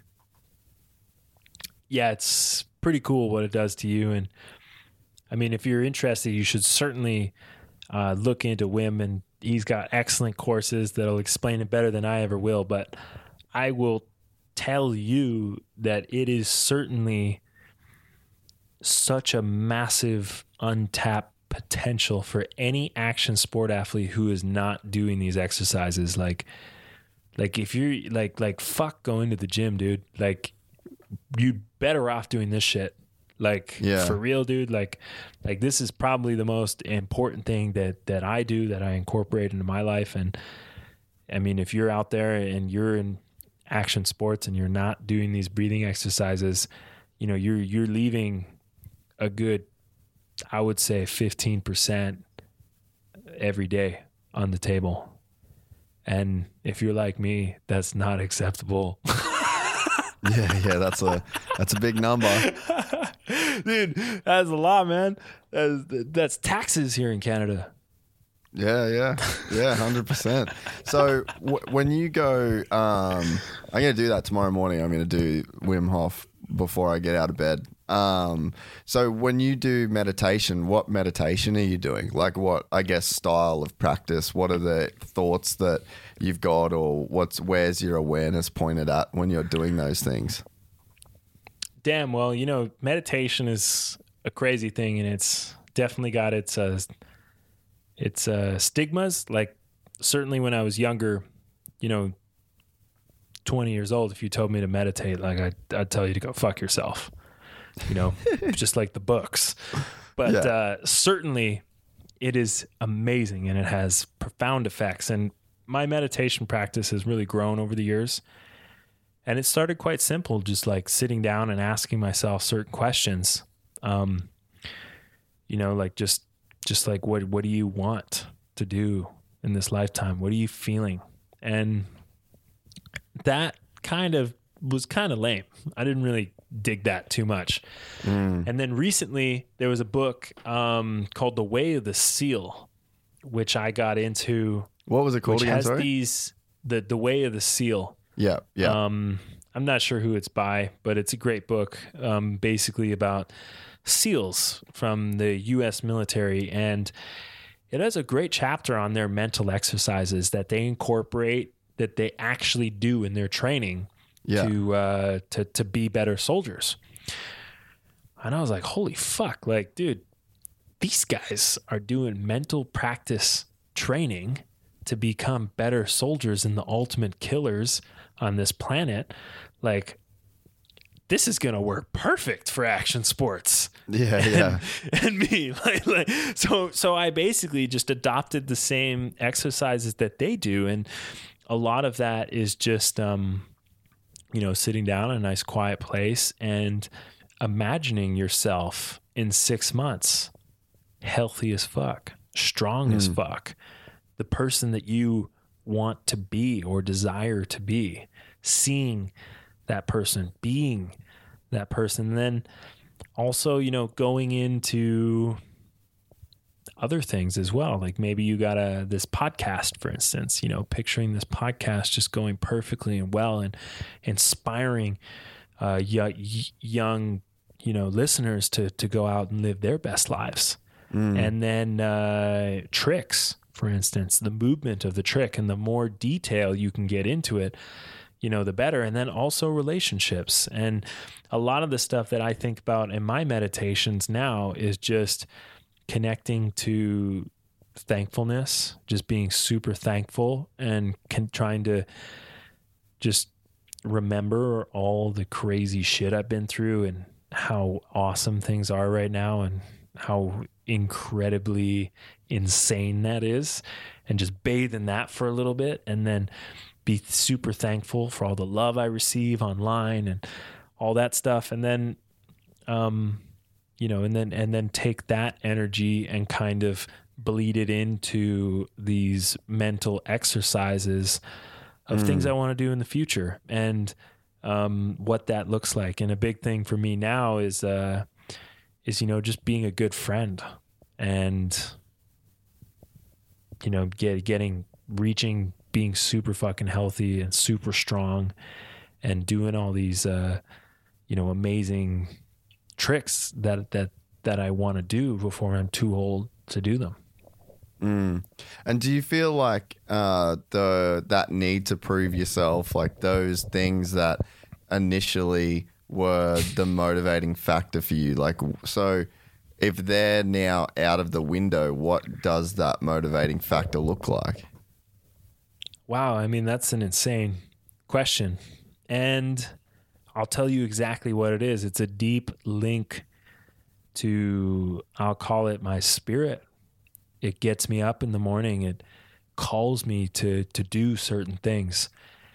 And my purpose in life, you know, which is to lead, love, inspire, and, you know, just evolve as a person, continue to evolve. And it's this call of evolution that really motivates me. And it's not just the personal evolution, it's the evolution in my sport, you know? And it's crazy because when you get connected to that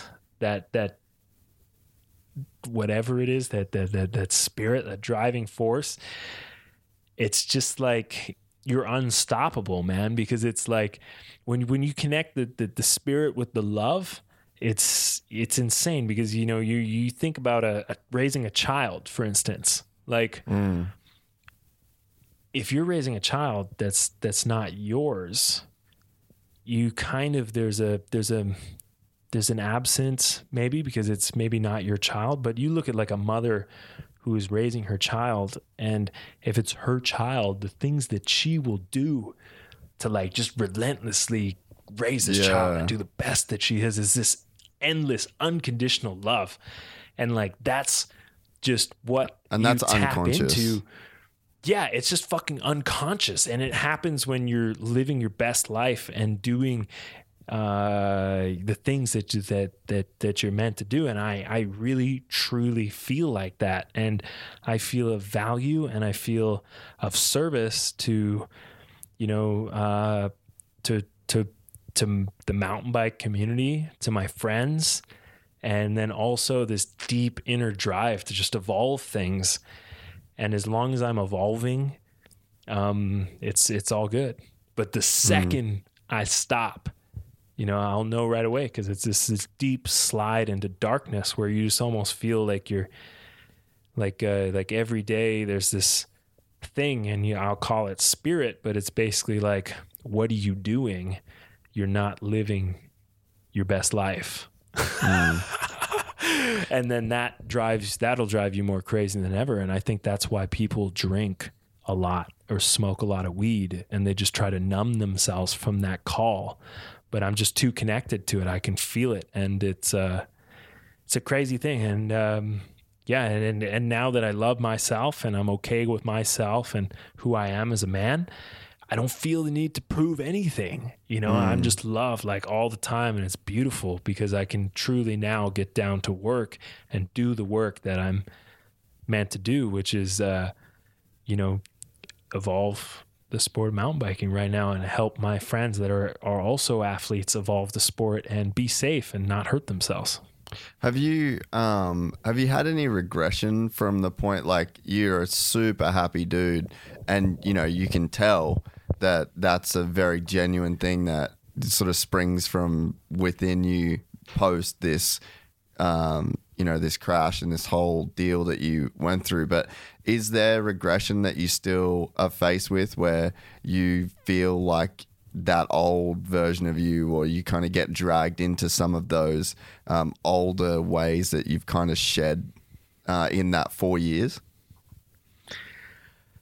Totally, man. I mean, like, I would be absolutely ridiculous to say that I don't, because we have these programs that are deep that we're just fucking born with. And I don't even know where they come from, but they just fucking are in there deep and they come out, you know? So it's really up to you to set up structures in your life to get around them, you know, whether that's reminders on your phone if you're always late, or bank payments if you can't remember to pay shit, like setting up, you know, payments, whatever. But certainly, you know, there's moments where I do slide back, but my habits and my routines is what really keeps me going forward. And as long as I am doing what I feel like I should be doing, my energy and my happiness is basically unlimited. It's when I am not doing that stuff is when I can get very, very, very down and low energy. And that's the sign, if I'm not feeling good for a couple days, well, it's like, what have I been doing the last couple days? Like, oh, fuck, I'm over here doing this shit that is not even like connected to my purpose, my life, and my dreams. Like, of course I feel like crap and I have no energy because like I'm not on my right path. Like, put the brakes on, fucking throw her in reverse, and like, let's get back to doing, the stuff that you're meant to do. And lucky for me, that's the stuff that also, brings me money and fulfillment, right? So it's awesome, but it's easy to get off the path, and it's your habits and your routines that keep you going on it. Yeah. I think one thing that I've definitely, the routine thing is just so important.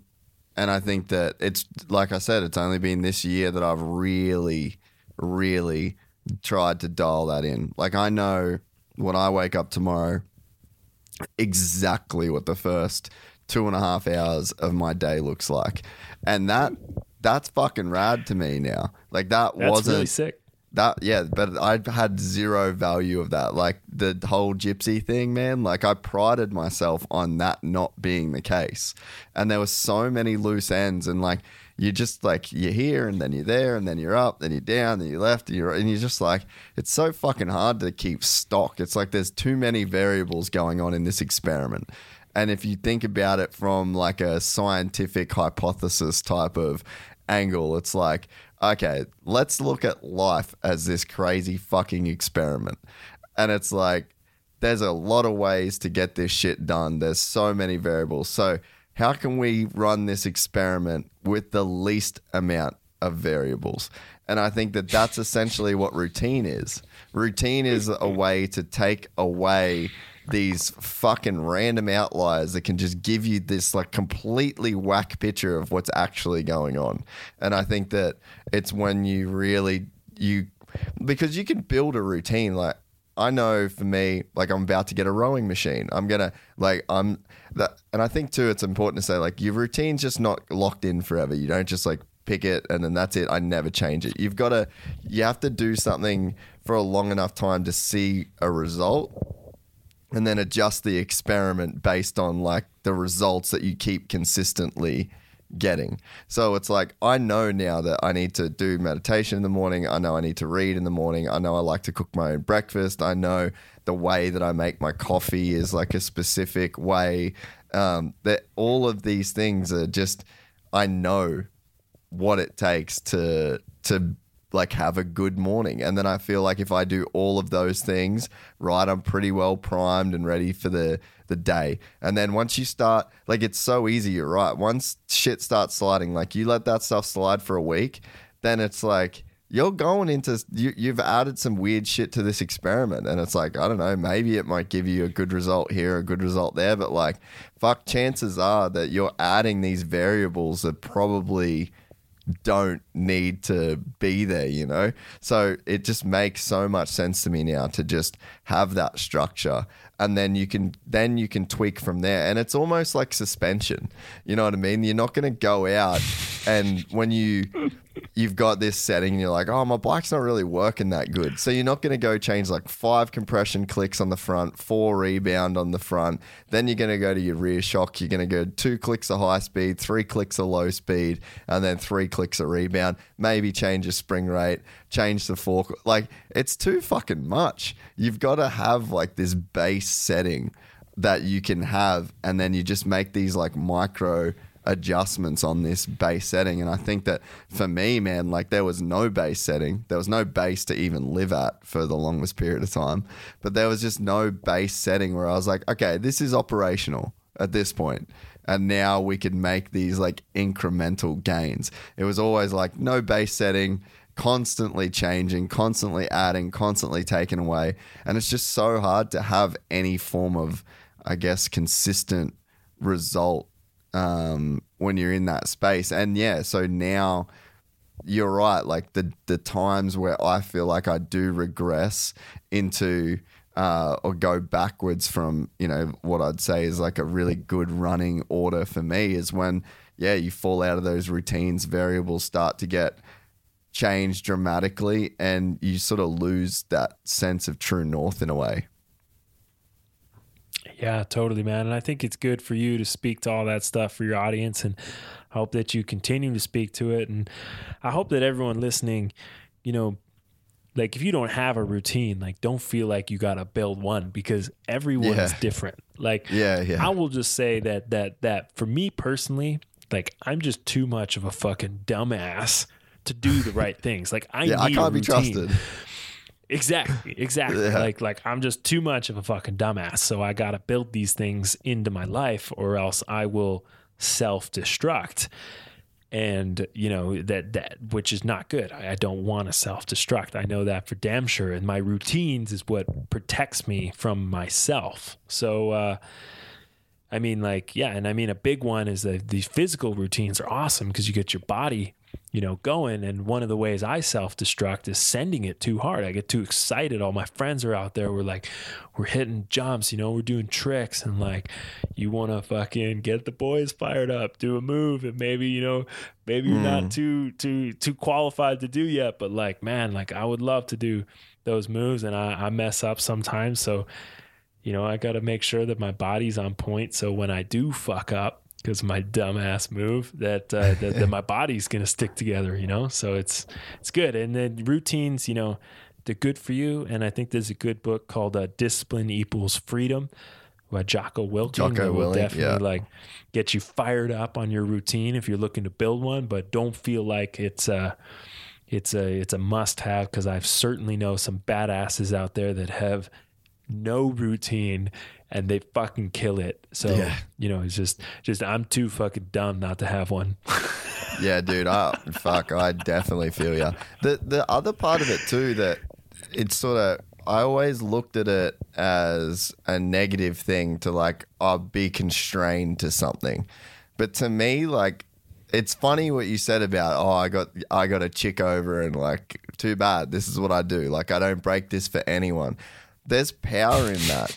And I think that for me, I definitely saw this whole thing as like a negative deal. Like, the routine is something that gets like imposed on you, and then it encroaches on the freedom that you have. But to me, like, now I look at it completely differently. Like, that routine gives me power, and like it's something that I like lean into and I like look to for almost like support, maybe in like a weird way, but there's power there because it's my choice. I've chosen to do this stuff. I'm paying, essentially it's like I'm putting money into my own bank account by doing these things. Like the way that I'll read in the morning, the food that I'll cook for myself, the stretching that I do, the meditation that I do. And then it's like, it doesn't become about being good at meditating or how many books that you read or if the food that you cooked is good. It's just the feeling that I get is like, regardless of the outcome, I've invested in myself. I can't go backwards from an investment in myself. You know, like you might not be able to see, like maybe, fuck man, there's so many times that like I love cooking poached eggs in the morning. That's just like, that's my thing. I like making poached eggs because they're kind of fucking hard to do and they're easy to ruin. So it's like, there's so many mornings where if I just went to next door and got like a proper breakfast from like a proper chef, the breakfast would be better. But it's just sort of not even about the specific outcome as much as it's me just making the investment in myself. I'm like, no matter what, I'm better for this. Like I've just put some money into my own little bank account. Like I've given myself these credits and there's a feeling of, like that. I don't feel controlled by them. I feel more in control. Yeah, it's beautiful. I mean, discipline equals freedom right there. Like, you know, we were talking about before to bring this conversation full circle, but you know, when we're young and free, traveling, living on people's couches, you know, eating fucking ramen noodles and all that shit. Well, how actually how free are you when you cannot travel somewhere you want to because, financial restrictions or whatever it is. Maybe you need a piece of equipment to do your job better, but you don't have the money to get it. These routines are they help you build the systems into your life that allow you the freedoms that structure brings, so you can, make the decisions. So like, you just said it, like putting the money in the bank, or that's exactly what it's like. It's like every day you're investing in yourself. And it's like, if first, you're putting pennies in every day. Yeah. But dude, you put pennies in for 5 years. Yep. And all of a sudden you got some money, man, or like 20 years, you got even more money. And then all of a sudden you're financially free. Yeah. Yeah, dude. But it's physically or mentally, Yeah. And it's crazy too, man. Like, this is a recent thought for me and something I haven't spoken too much about, like on this particular platform, but I've started thinking about stuff in the future tense so much more than I ever have. Like this podcast, for example. 10 years, still hopefully I'm sitting here doing it. Probably be a new studio, probably be a bigger studio, maybe a better studio, maybe more listeners. But the process is still going to be the same. And now every time I'm at work, I'm like, oh, I'm excited for that. Like whoever that dude is in 10 years, like I'm pretty down that there will be some form of like 10-year investment, like 10 years of stacking pennies at this thing. And flexibility is the same thing, like my mobility and flexibility. Man, like I got a chance to be a 60-year-old dude that can fucking do the splits, or, like that. I'm starting to look at these long-term things. Like they can improve your life right now, and the processes that you put in place can help you now.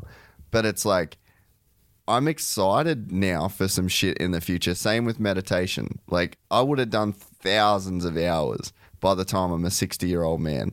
And it's like, imagine being a 60-year-old man that's done thousands of hours of meditation. Like, fuck, I don't know what that looks like. Like, I don't know any dudes that are like that.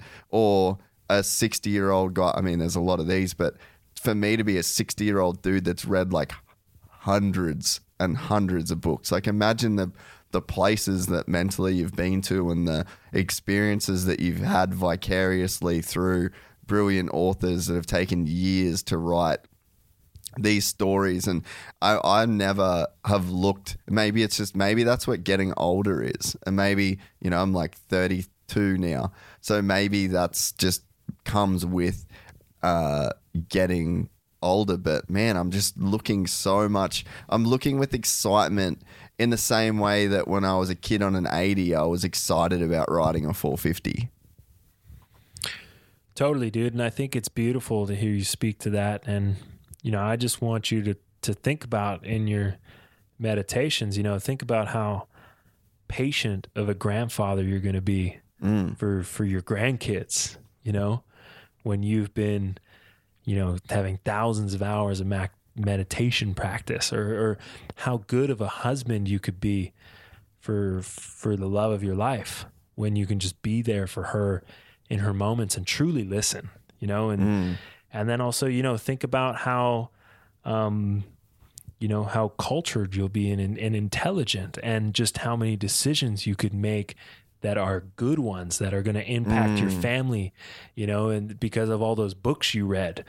So like, dude, this is why we put the pennies in the bank, so we can be badass qualified men, because our society needs it, man, now more than ever. And this is why action sports are so amazing, because it brings kids in and it gives them a chance to find out who they really are with real consequences. It gives them community, and then it spits us out years down the road, with all the experience and the humility to become lifetime learners and apply, the same dedication that we have to learning our tricks to living life. Yeah. And how is this all translated into you being an amazing athlete? And like, post injury, has this translated into more performance from you. Like you said, you're doing these tricks that, like your latest edit was insane, man. Like that was some really, really creative and beautiful work by both you and the production team. But do you think that all these, pennies in the jar has actually, turned you into an athlete that's so much more capable than you ever thought you could have been?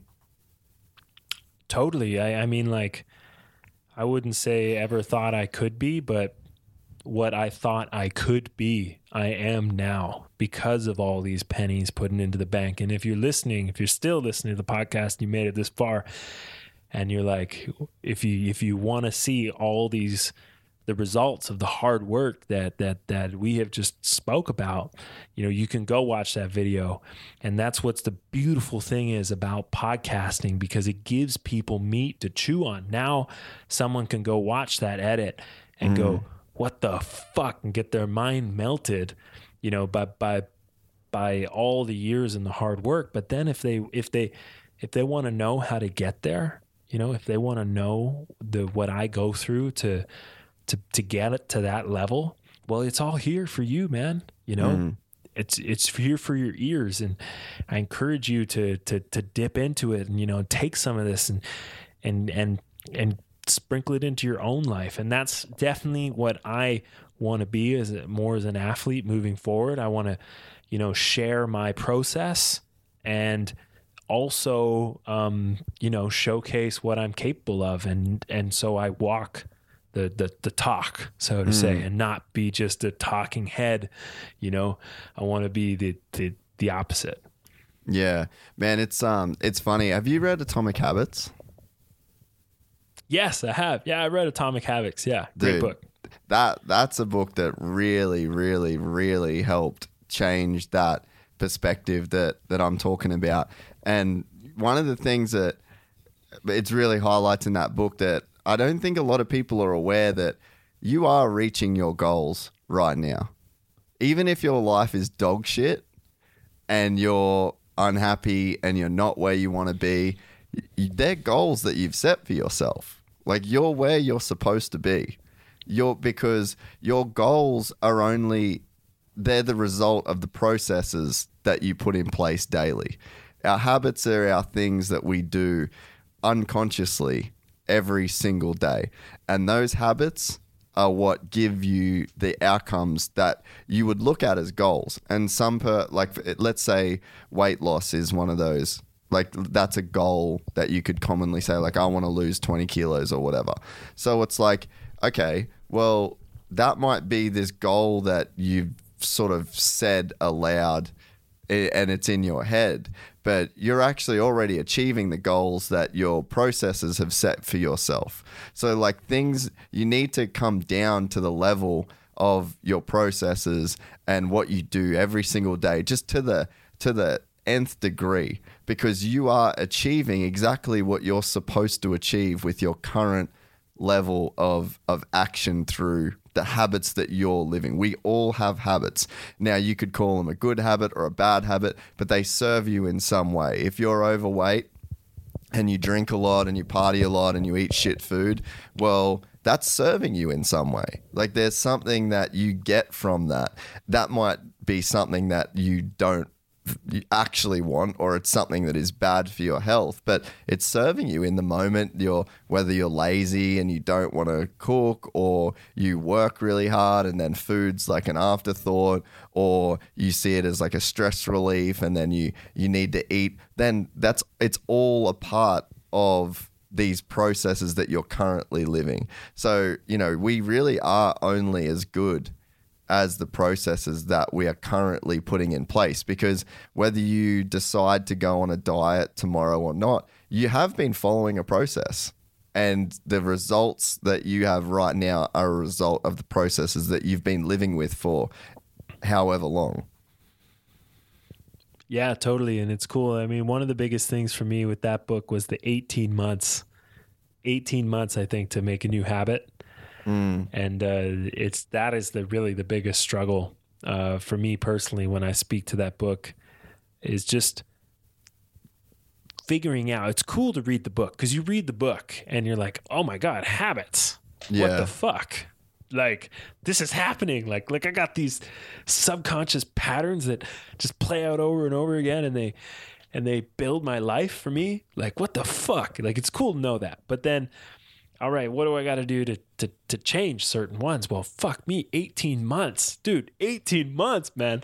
That's how long it takes to build in new ones, which is really the biggest battle for me, which is just incorporating the new ones and sticking it in. And I'll tell you, that's why it's taken so long. I mean, like 5 years since I had my big 4.5 years or whatever, 5 years since I got my big accident. And yeah, it's really just been relentless pursuit of just changing the programming, the habits. And it's fucking hard, man, but it pays off.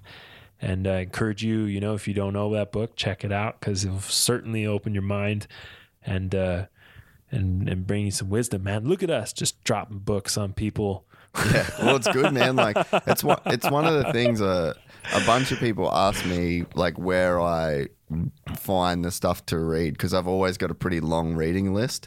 And so I think that maybe it's just like daunting for people as well to not know where to look and not know what's good, because it's an investment, like, I guess audiobooks can sort of shorten that, shorten the time it takes to get through something. I read all mine like physically. I don't really do the audiobook thing. But yeah, so I think it's like, it's good to know so that you don't waste time on something. But it's funny. One of the ways, like, you talk about building a habit, right? So I wanted to wake up early. So I've always struggled to wake up early, and I'm like, I want to wake up at 5 a.m. So, dude, I've just started posting YouTube videos at 5 a.m. So I schedule them to post. And then, because it's like really important to get up and comment and engage and like do all of that shit. And I mean, it sucks that I have to wake up and the first thing I got to do is like reply to comments and all that shit. But like, fuck, man, it's really worked for me. So like, I think that part of the book is called habit stacking. So it's like you find an existing habit that is easy for you to do, and then you stack the new habit that you want to build on top of that. So I have a habit of posting videos on YouTube every single day. That it happens that 5 a.m. is a good time for me to post those videos. And I've just taken one thing I already do with one thing I want to do. So, it's all about really looking at it, taking it seriously. Like, you can do any of the things that you want to do. And again, like, you sort of start taking things from different books. Oh, so if I don't do it, that's resistance. And then I've read that from here. And so like you're sort of, it's this like collective base of knowledge that you're building. And, like that's why everyone can hear the same podcast and take a different thing. Like someone this might not resonate that much with. Someone could hear this and it just be like the penny that drops for them. They're like, fuck, I could totally see myself doing that. Someone completely misses it, So it's like, it's so important to be as diverse as you can in your thinking, because I mean, I've said it a million times on here, but I think it's like the curse of humanity is that you get this one lens to see the world through. And then, I think that's why podcasts are so popular as well, is because you're just getting to be this fly on the wall that is listening to other people's perspectives for an extended period of time. It's not just a soundbite here or there. You can really inhabit that person's headspace. And a lot of, like you said before, a lot of successful people, they have a very, very, very similar traits, very similar habits. And if you can spend hours and hours and hours with these people, you really can start to, I guess, inhabit their headspace by proxy. Completely, man. And it's so cool to hear you speak to all this. And it is so true. And it's a beautiful time that we live in. It's a beautiful thing. It's just amazing. Again, I feel so lucky, and that's part of the thing with my podcast is I really try to encourage people to think about I just gotta put a pin in it, because it's great to have all these routines, and it's great to learn all this stuff and take all these things from all these amazing, successful people.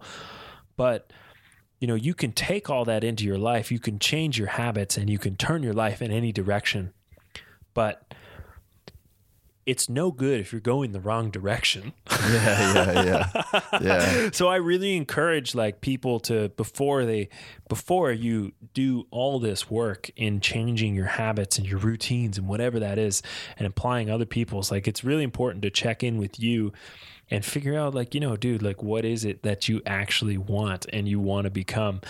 Are you sure that you want to become a professional biker? Or do you just think you want to be a professional bike rider? What do you, I'm just using that as an example, but what is it that you actually want to become? You think you want to be that because this guy has a lot of followers on Instagram and he seems like he has a lot of money. Is that why you want to be that? Because I can tell you, if you change your habits and your routine and spend your whole life working to be that, and it's not what you really want, called to truly be, to be your true authentic self, it's going to lead you, down so many long roads that you're just going to waste so much time, and you're never going to be happy, and you're never going to be truly fulfilled. So I always encourage people to connect to what it is that they believe that they want to work towards and become, and then you can start picking and choosing, the habits and the routines to develop in your life to get there. And I also always say that it's okay to change that. It's okay. We develop, the only thing constant in life is change, and if you're changing, it's good. You're developing, you're evolving. It's all good. So, it's not a rigid thing. It's not like you have to find a life's purpose and it has to be that until you're fucking 90 years old. It's no, dude, you could change that tomorrow if you don't affiliate with that in your morning meditation. Who gives a fuck? It's just you talking to you. But please, when you're talking to you, just be loving, kind, and truthful, because there should be no better best friend than the voice inside your head, Dude, totally. And the thing though, I think that I totally agree with you, and that you should look to see what exactly it is that you really want. But I also think that for people that ask that question, a lot of people are going to come back with, I don't know. And I think that is sort of a problem in the sense that if you don't know how to deal with that, if you look and you say I don't know, then I think that what you need to, because then you get into this territory of paralysis by analysis, right? It's you're trying to see exactly who you are and exactly what you want. But if you're coming up with fucking donuts and you're just sitting there confused, then that's also a problem in, as if you're going in the wrong direction. So I think that and that's one of the things that I do get asked a lot by people is oh, how'd you know you want to do this? How'd you know? I'm lucky in that sense. I've just, for whatever reason, I think that I don't know if it's luck. I just fucking went forward and then was okay with going sideways and around. But I just never stayed still, and I never stopped and was confused. I just always did something. So I think that, you are right. People should definitely stop and definitely ask why it is you're doing a certain thing. But know that even if you come up with, I don't know what I want. I don't know if this job's what I want. I don't know if this chick's what I want. There are certain things that you have to do regardless. You have to go forward. And I think that there are certain, to go back to what we were saying before about investing in yourself, that sort of always has to be the first steps, because I think when you're genuinely investing in things that are good for you, then those kinds of questions can sort of have a way of finding answers, if that makes sense. It totally does. And I'm so glad to have you speak to that, man, because this is why it's beautiful. That everyone's got podcasting, everyone's got social media, because everyone has and needs different teachers, you know? So just to hear you speak to that, you know, I think that you're completely right. And I think that it's beautiful, man, that we got people like you in action sports telling these incredible stories, you know, to all the listeners. It's amazing. Gets me fired up. Yeah, well, man, it's definitely the same. Like, you've been through some super heavy shit, and man, like the energy that you've got, and like the way that, like, the willingness that I guess you have to be vulnerable, and you know, there's not a lot of people that are in this community of action sports that will just say, like, lead with love, lead with kindness. Like, that's not really the norm in this industry. And I think it's so fucking rad as well that you can be still pushing the boundaries. You know, like what you did in your latest edit is so different and it's so unique. And, you know, I think that's one of the things where, you know, to say that this is like a topic that not a lot of people talk about, or, you know, the 24-year-old you would have told yourself to get fucked. It's like, I think that's because people feel like they're gonna lose that edge. They're gonna lose the possibility of still being a mad cunt, you know. And that's what everyone wants to see, and still being able to do like the gnarly shit. And I mean, dude, I even think that sometimes with my jiu-jitsu stuff, like, I need to go to these competitions and I need to like literally be a fucking killer, like in that competitive sense of like, I got to go in and not give a fuck about this dude's body. Like, I have to just try and rip it to bits. And I think that's how I'm like, man, sometimes maybe I'm like being a bit too soft, but it's like, you can be both, man. There's no box that you have to fit in that says that if you think that every person in their life should lead with love and kindness and compassion, like, that doesn't mean you still can't be a fucking savage. And I think that that's one of the cool messages that you're kind of putting out there as well, is that like, hey, yeah, I can fucking sunbake for an hour and breathe with chicks in my bed and do my meditation and still throw the fuck down. Yeah, I mean, of course. That's what life is all about, you know? Like, I think Danny Way is also an amazing example of that, and definitely someone I look up to. Laird Hamilton, you know, you look at like all the oldest, greatest guys in action sports, they're living their best life, they're connected to the love, and they are not afraid to fucking send it and like, just, you know, like show the world what greatness is in their arena. And I ultimately feel like it's the only true path to doing that stuff at that level, because the risk is so high. There's so many variables, and you're really at the table gambling with fucking death, paralyzation, financial ruin, like every time you go out and you do shit like Danny Way, you know? Yeah. So it's like you need to be connected to this, like, you know, we'll just call it love or whatever it is, you know, and to keep going back there. And yeah, I mean, it's awesome to hear you say that. I mean, I've been working my whole life to obtain it, and you just said it. So fuck yeah, it's time to keep going, because I'm just getting started. Yeah. So what is, like, where do you see your next X years and your career, and what's going to be like a career well done for you when this is all said and done? Oh my God, that's an amazing question. You know, I have so many barriers to overcome, because my ideas of what I believe mountain biking should be are very different from the norm. And so I need to step very lightly and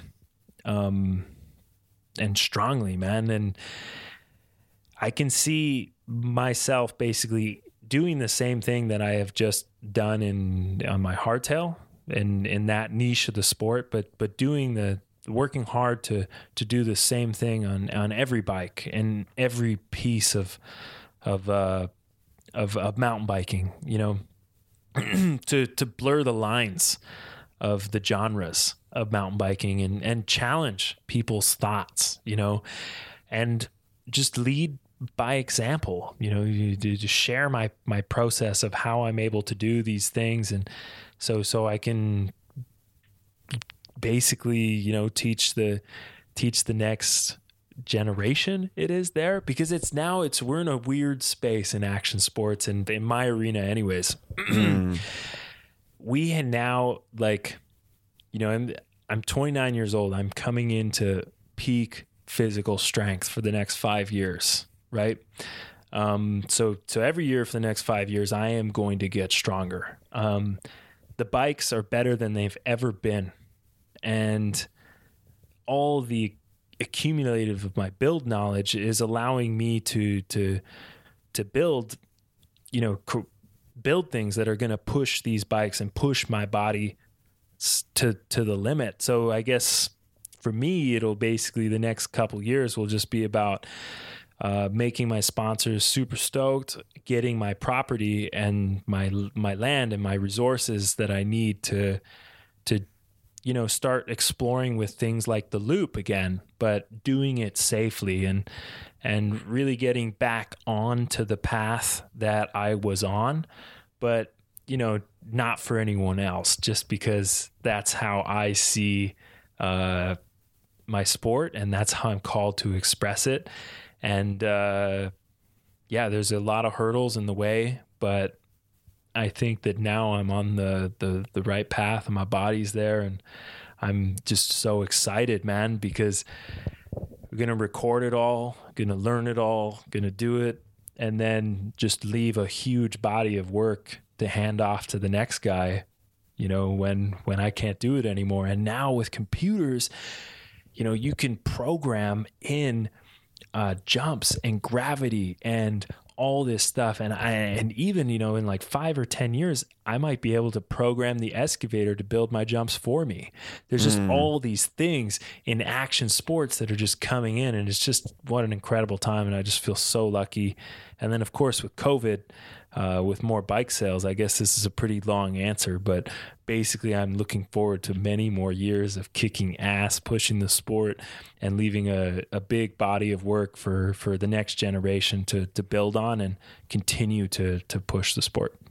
Yeah, I mean, that's a crazy thing to even think about. Like, moto's been the same, man. Like, the level of uptake of this sport is now just, we've never seen another year of sales quite like this one. And I mean, I've spoken to some friends that own mountain bike shops, and we're obviously pretty close with a lot of the industry. And man, like, we're in a pretty crazy position as, I guess, like custodians of the sport now. You know, there's all of these new eyeballs on the sport, and hopefully they're finding things like your podcast and this podcast and all the other great people that have been working so hard in this sport. And it's like, fuck, we've got a real chance of like widening this net and adding to the industry in such a crazy way, because I feel like funding has always been the problem, and that's always been what has held back opportunity and safety. We've just always been this fringe thing, and now with everything that's happened in 2020, I mean, maybe we finally kind of bust out of that little bubble and end up, you know, kind of, I guess, taking a bit more of a front seat than we ever have before.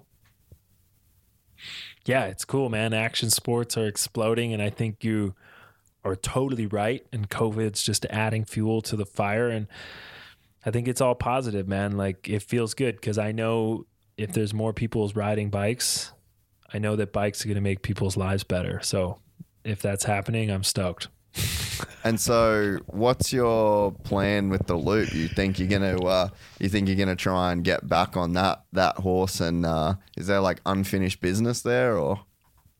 Dude, there's 100%. I mean, unfinished business. And when I think of the loop, I I know that I'm going to do it. It's a big piece of where I think that the sport should go. And it's not just a one-time stunt. This is something that I want to, I want to be able to ride something like that all the time, for fun. Yeah. I would love to wake up in the morning, have a coffee and tee up some 100-foot jumps with a 40-foot loop in the middle of them. And I don't know why, but that is just what I would love to do. And then I could put the bike down at maybe 9, and then, I would go to work, whatever, whatever, man. But it's some clocks. Day, well, yeah, fixing clocks. I mean, whatever, there's so many jobs, but it's a day well lived. So for me, the loop is certainly something that I'm looking forward to reapproaching. And I believe it now with all my experience. I'm the guy for the job to be able to make this a reality, and it's going to feel so good, and it's going to be such a amazing step forward for mankind, and such a tribute to the past of humanity, to those badass motherfuckers that were doing this shit like 120 years ago. And it'll just be like a tip to the hat to those guys. And then we'll be able to take it to to the next level with all our new equipment, and take it to a space where those guys never even thought it was possible. And with the loops, I mean, it really doesn't matter much more than that. Like, I could sit here and tell you like how many people are going to watch it and stuff and blah, blah, blah, but all that doesn't matter. The only thing that matters is like, this is really something that I want to do, and I'm looking forward to the day where I can do it. And every day I'm putting in the work for that moment. Well, man, I've thoroughly enjoyed talking to you, and Davey was right. He said that we were going to have a pretty epic conversation, and definitely have, man. I really appreciate you staying up late over there and taking the time to hang out on Gypsy Tales, man. Dude, thank you so much for the opportunity. This was awesome, and dude, you're a great guy, and I also really enjoyed the conversation, and I'm so happy that you're telling your Gypsy Tales and you're making people's lives better. This is amazing, man. Thanks for having me. No, I appreciate it, dude. And I don't know when we'll put it out, just with all the Christmas and all that. But I'll make sure I send everything through. And do you want to shout out any sponsors as well before we head off? Yeah, I mean, shout out to all my sponsors. You're amazing. And I mean, shout out to the mountain bike community, and shout out to all my friends and my family who, help me do the things that I do. Perfect, brother. Well, thank you. Yeah. Thank you once again. And I'll be in touch for sure. Yeah, dude, this was awesome, man. Great conversation. Fucking good questions, man. Great interview. This was awesome. No, I appreciate it, man. And if you ever need anything from me, just let me know.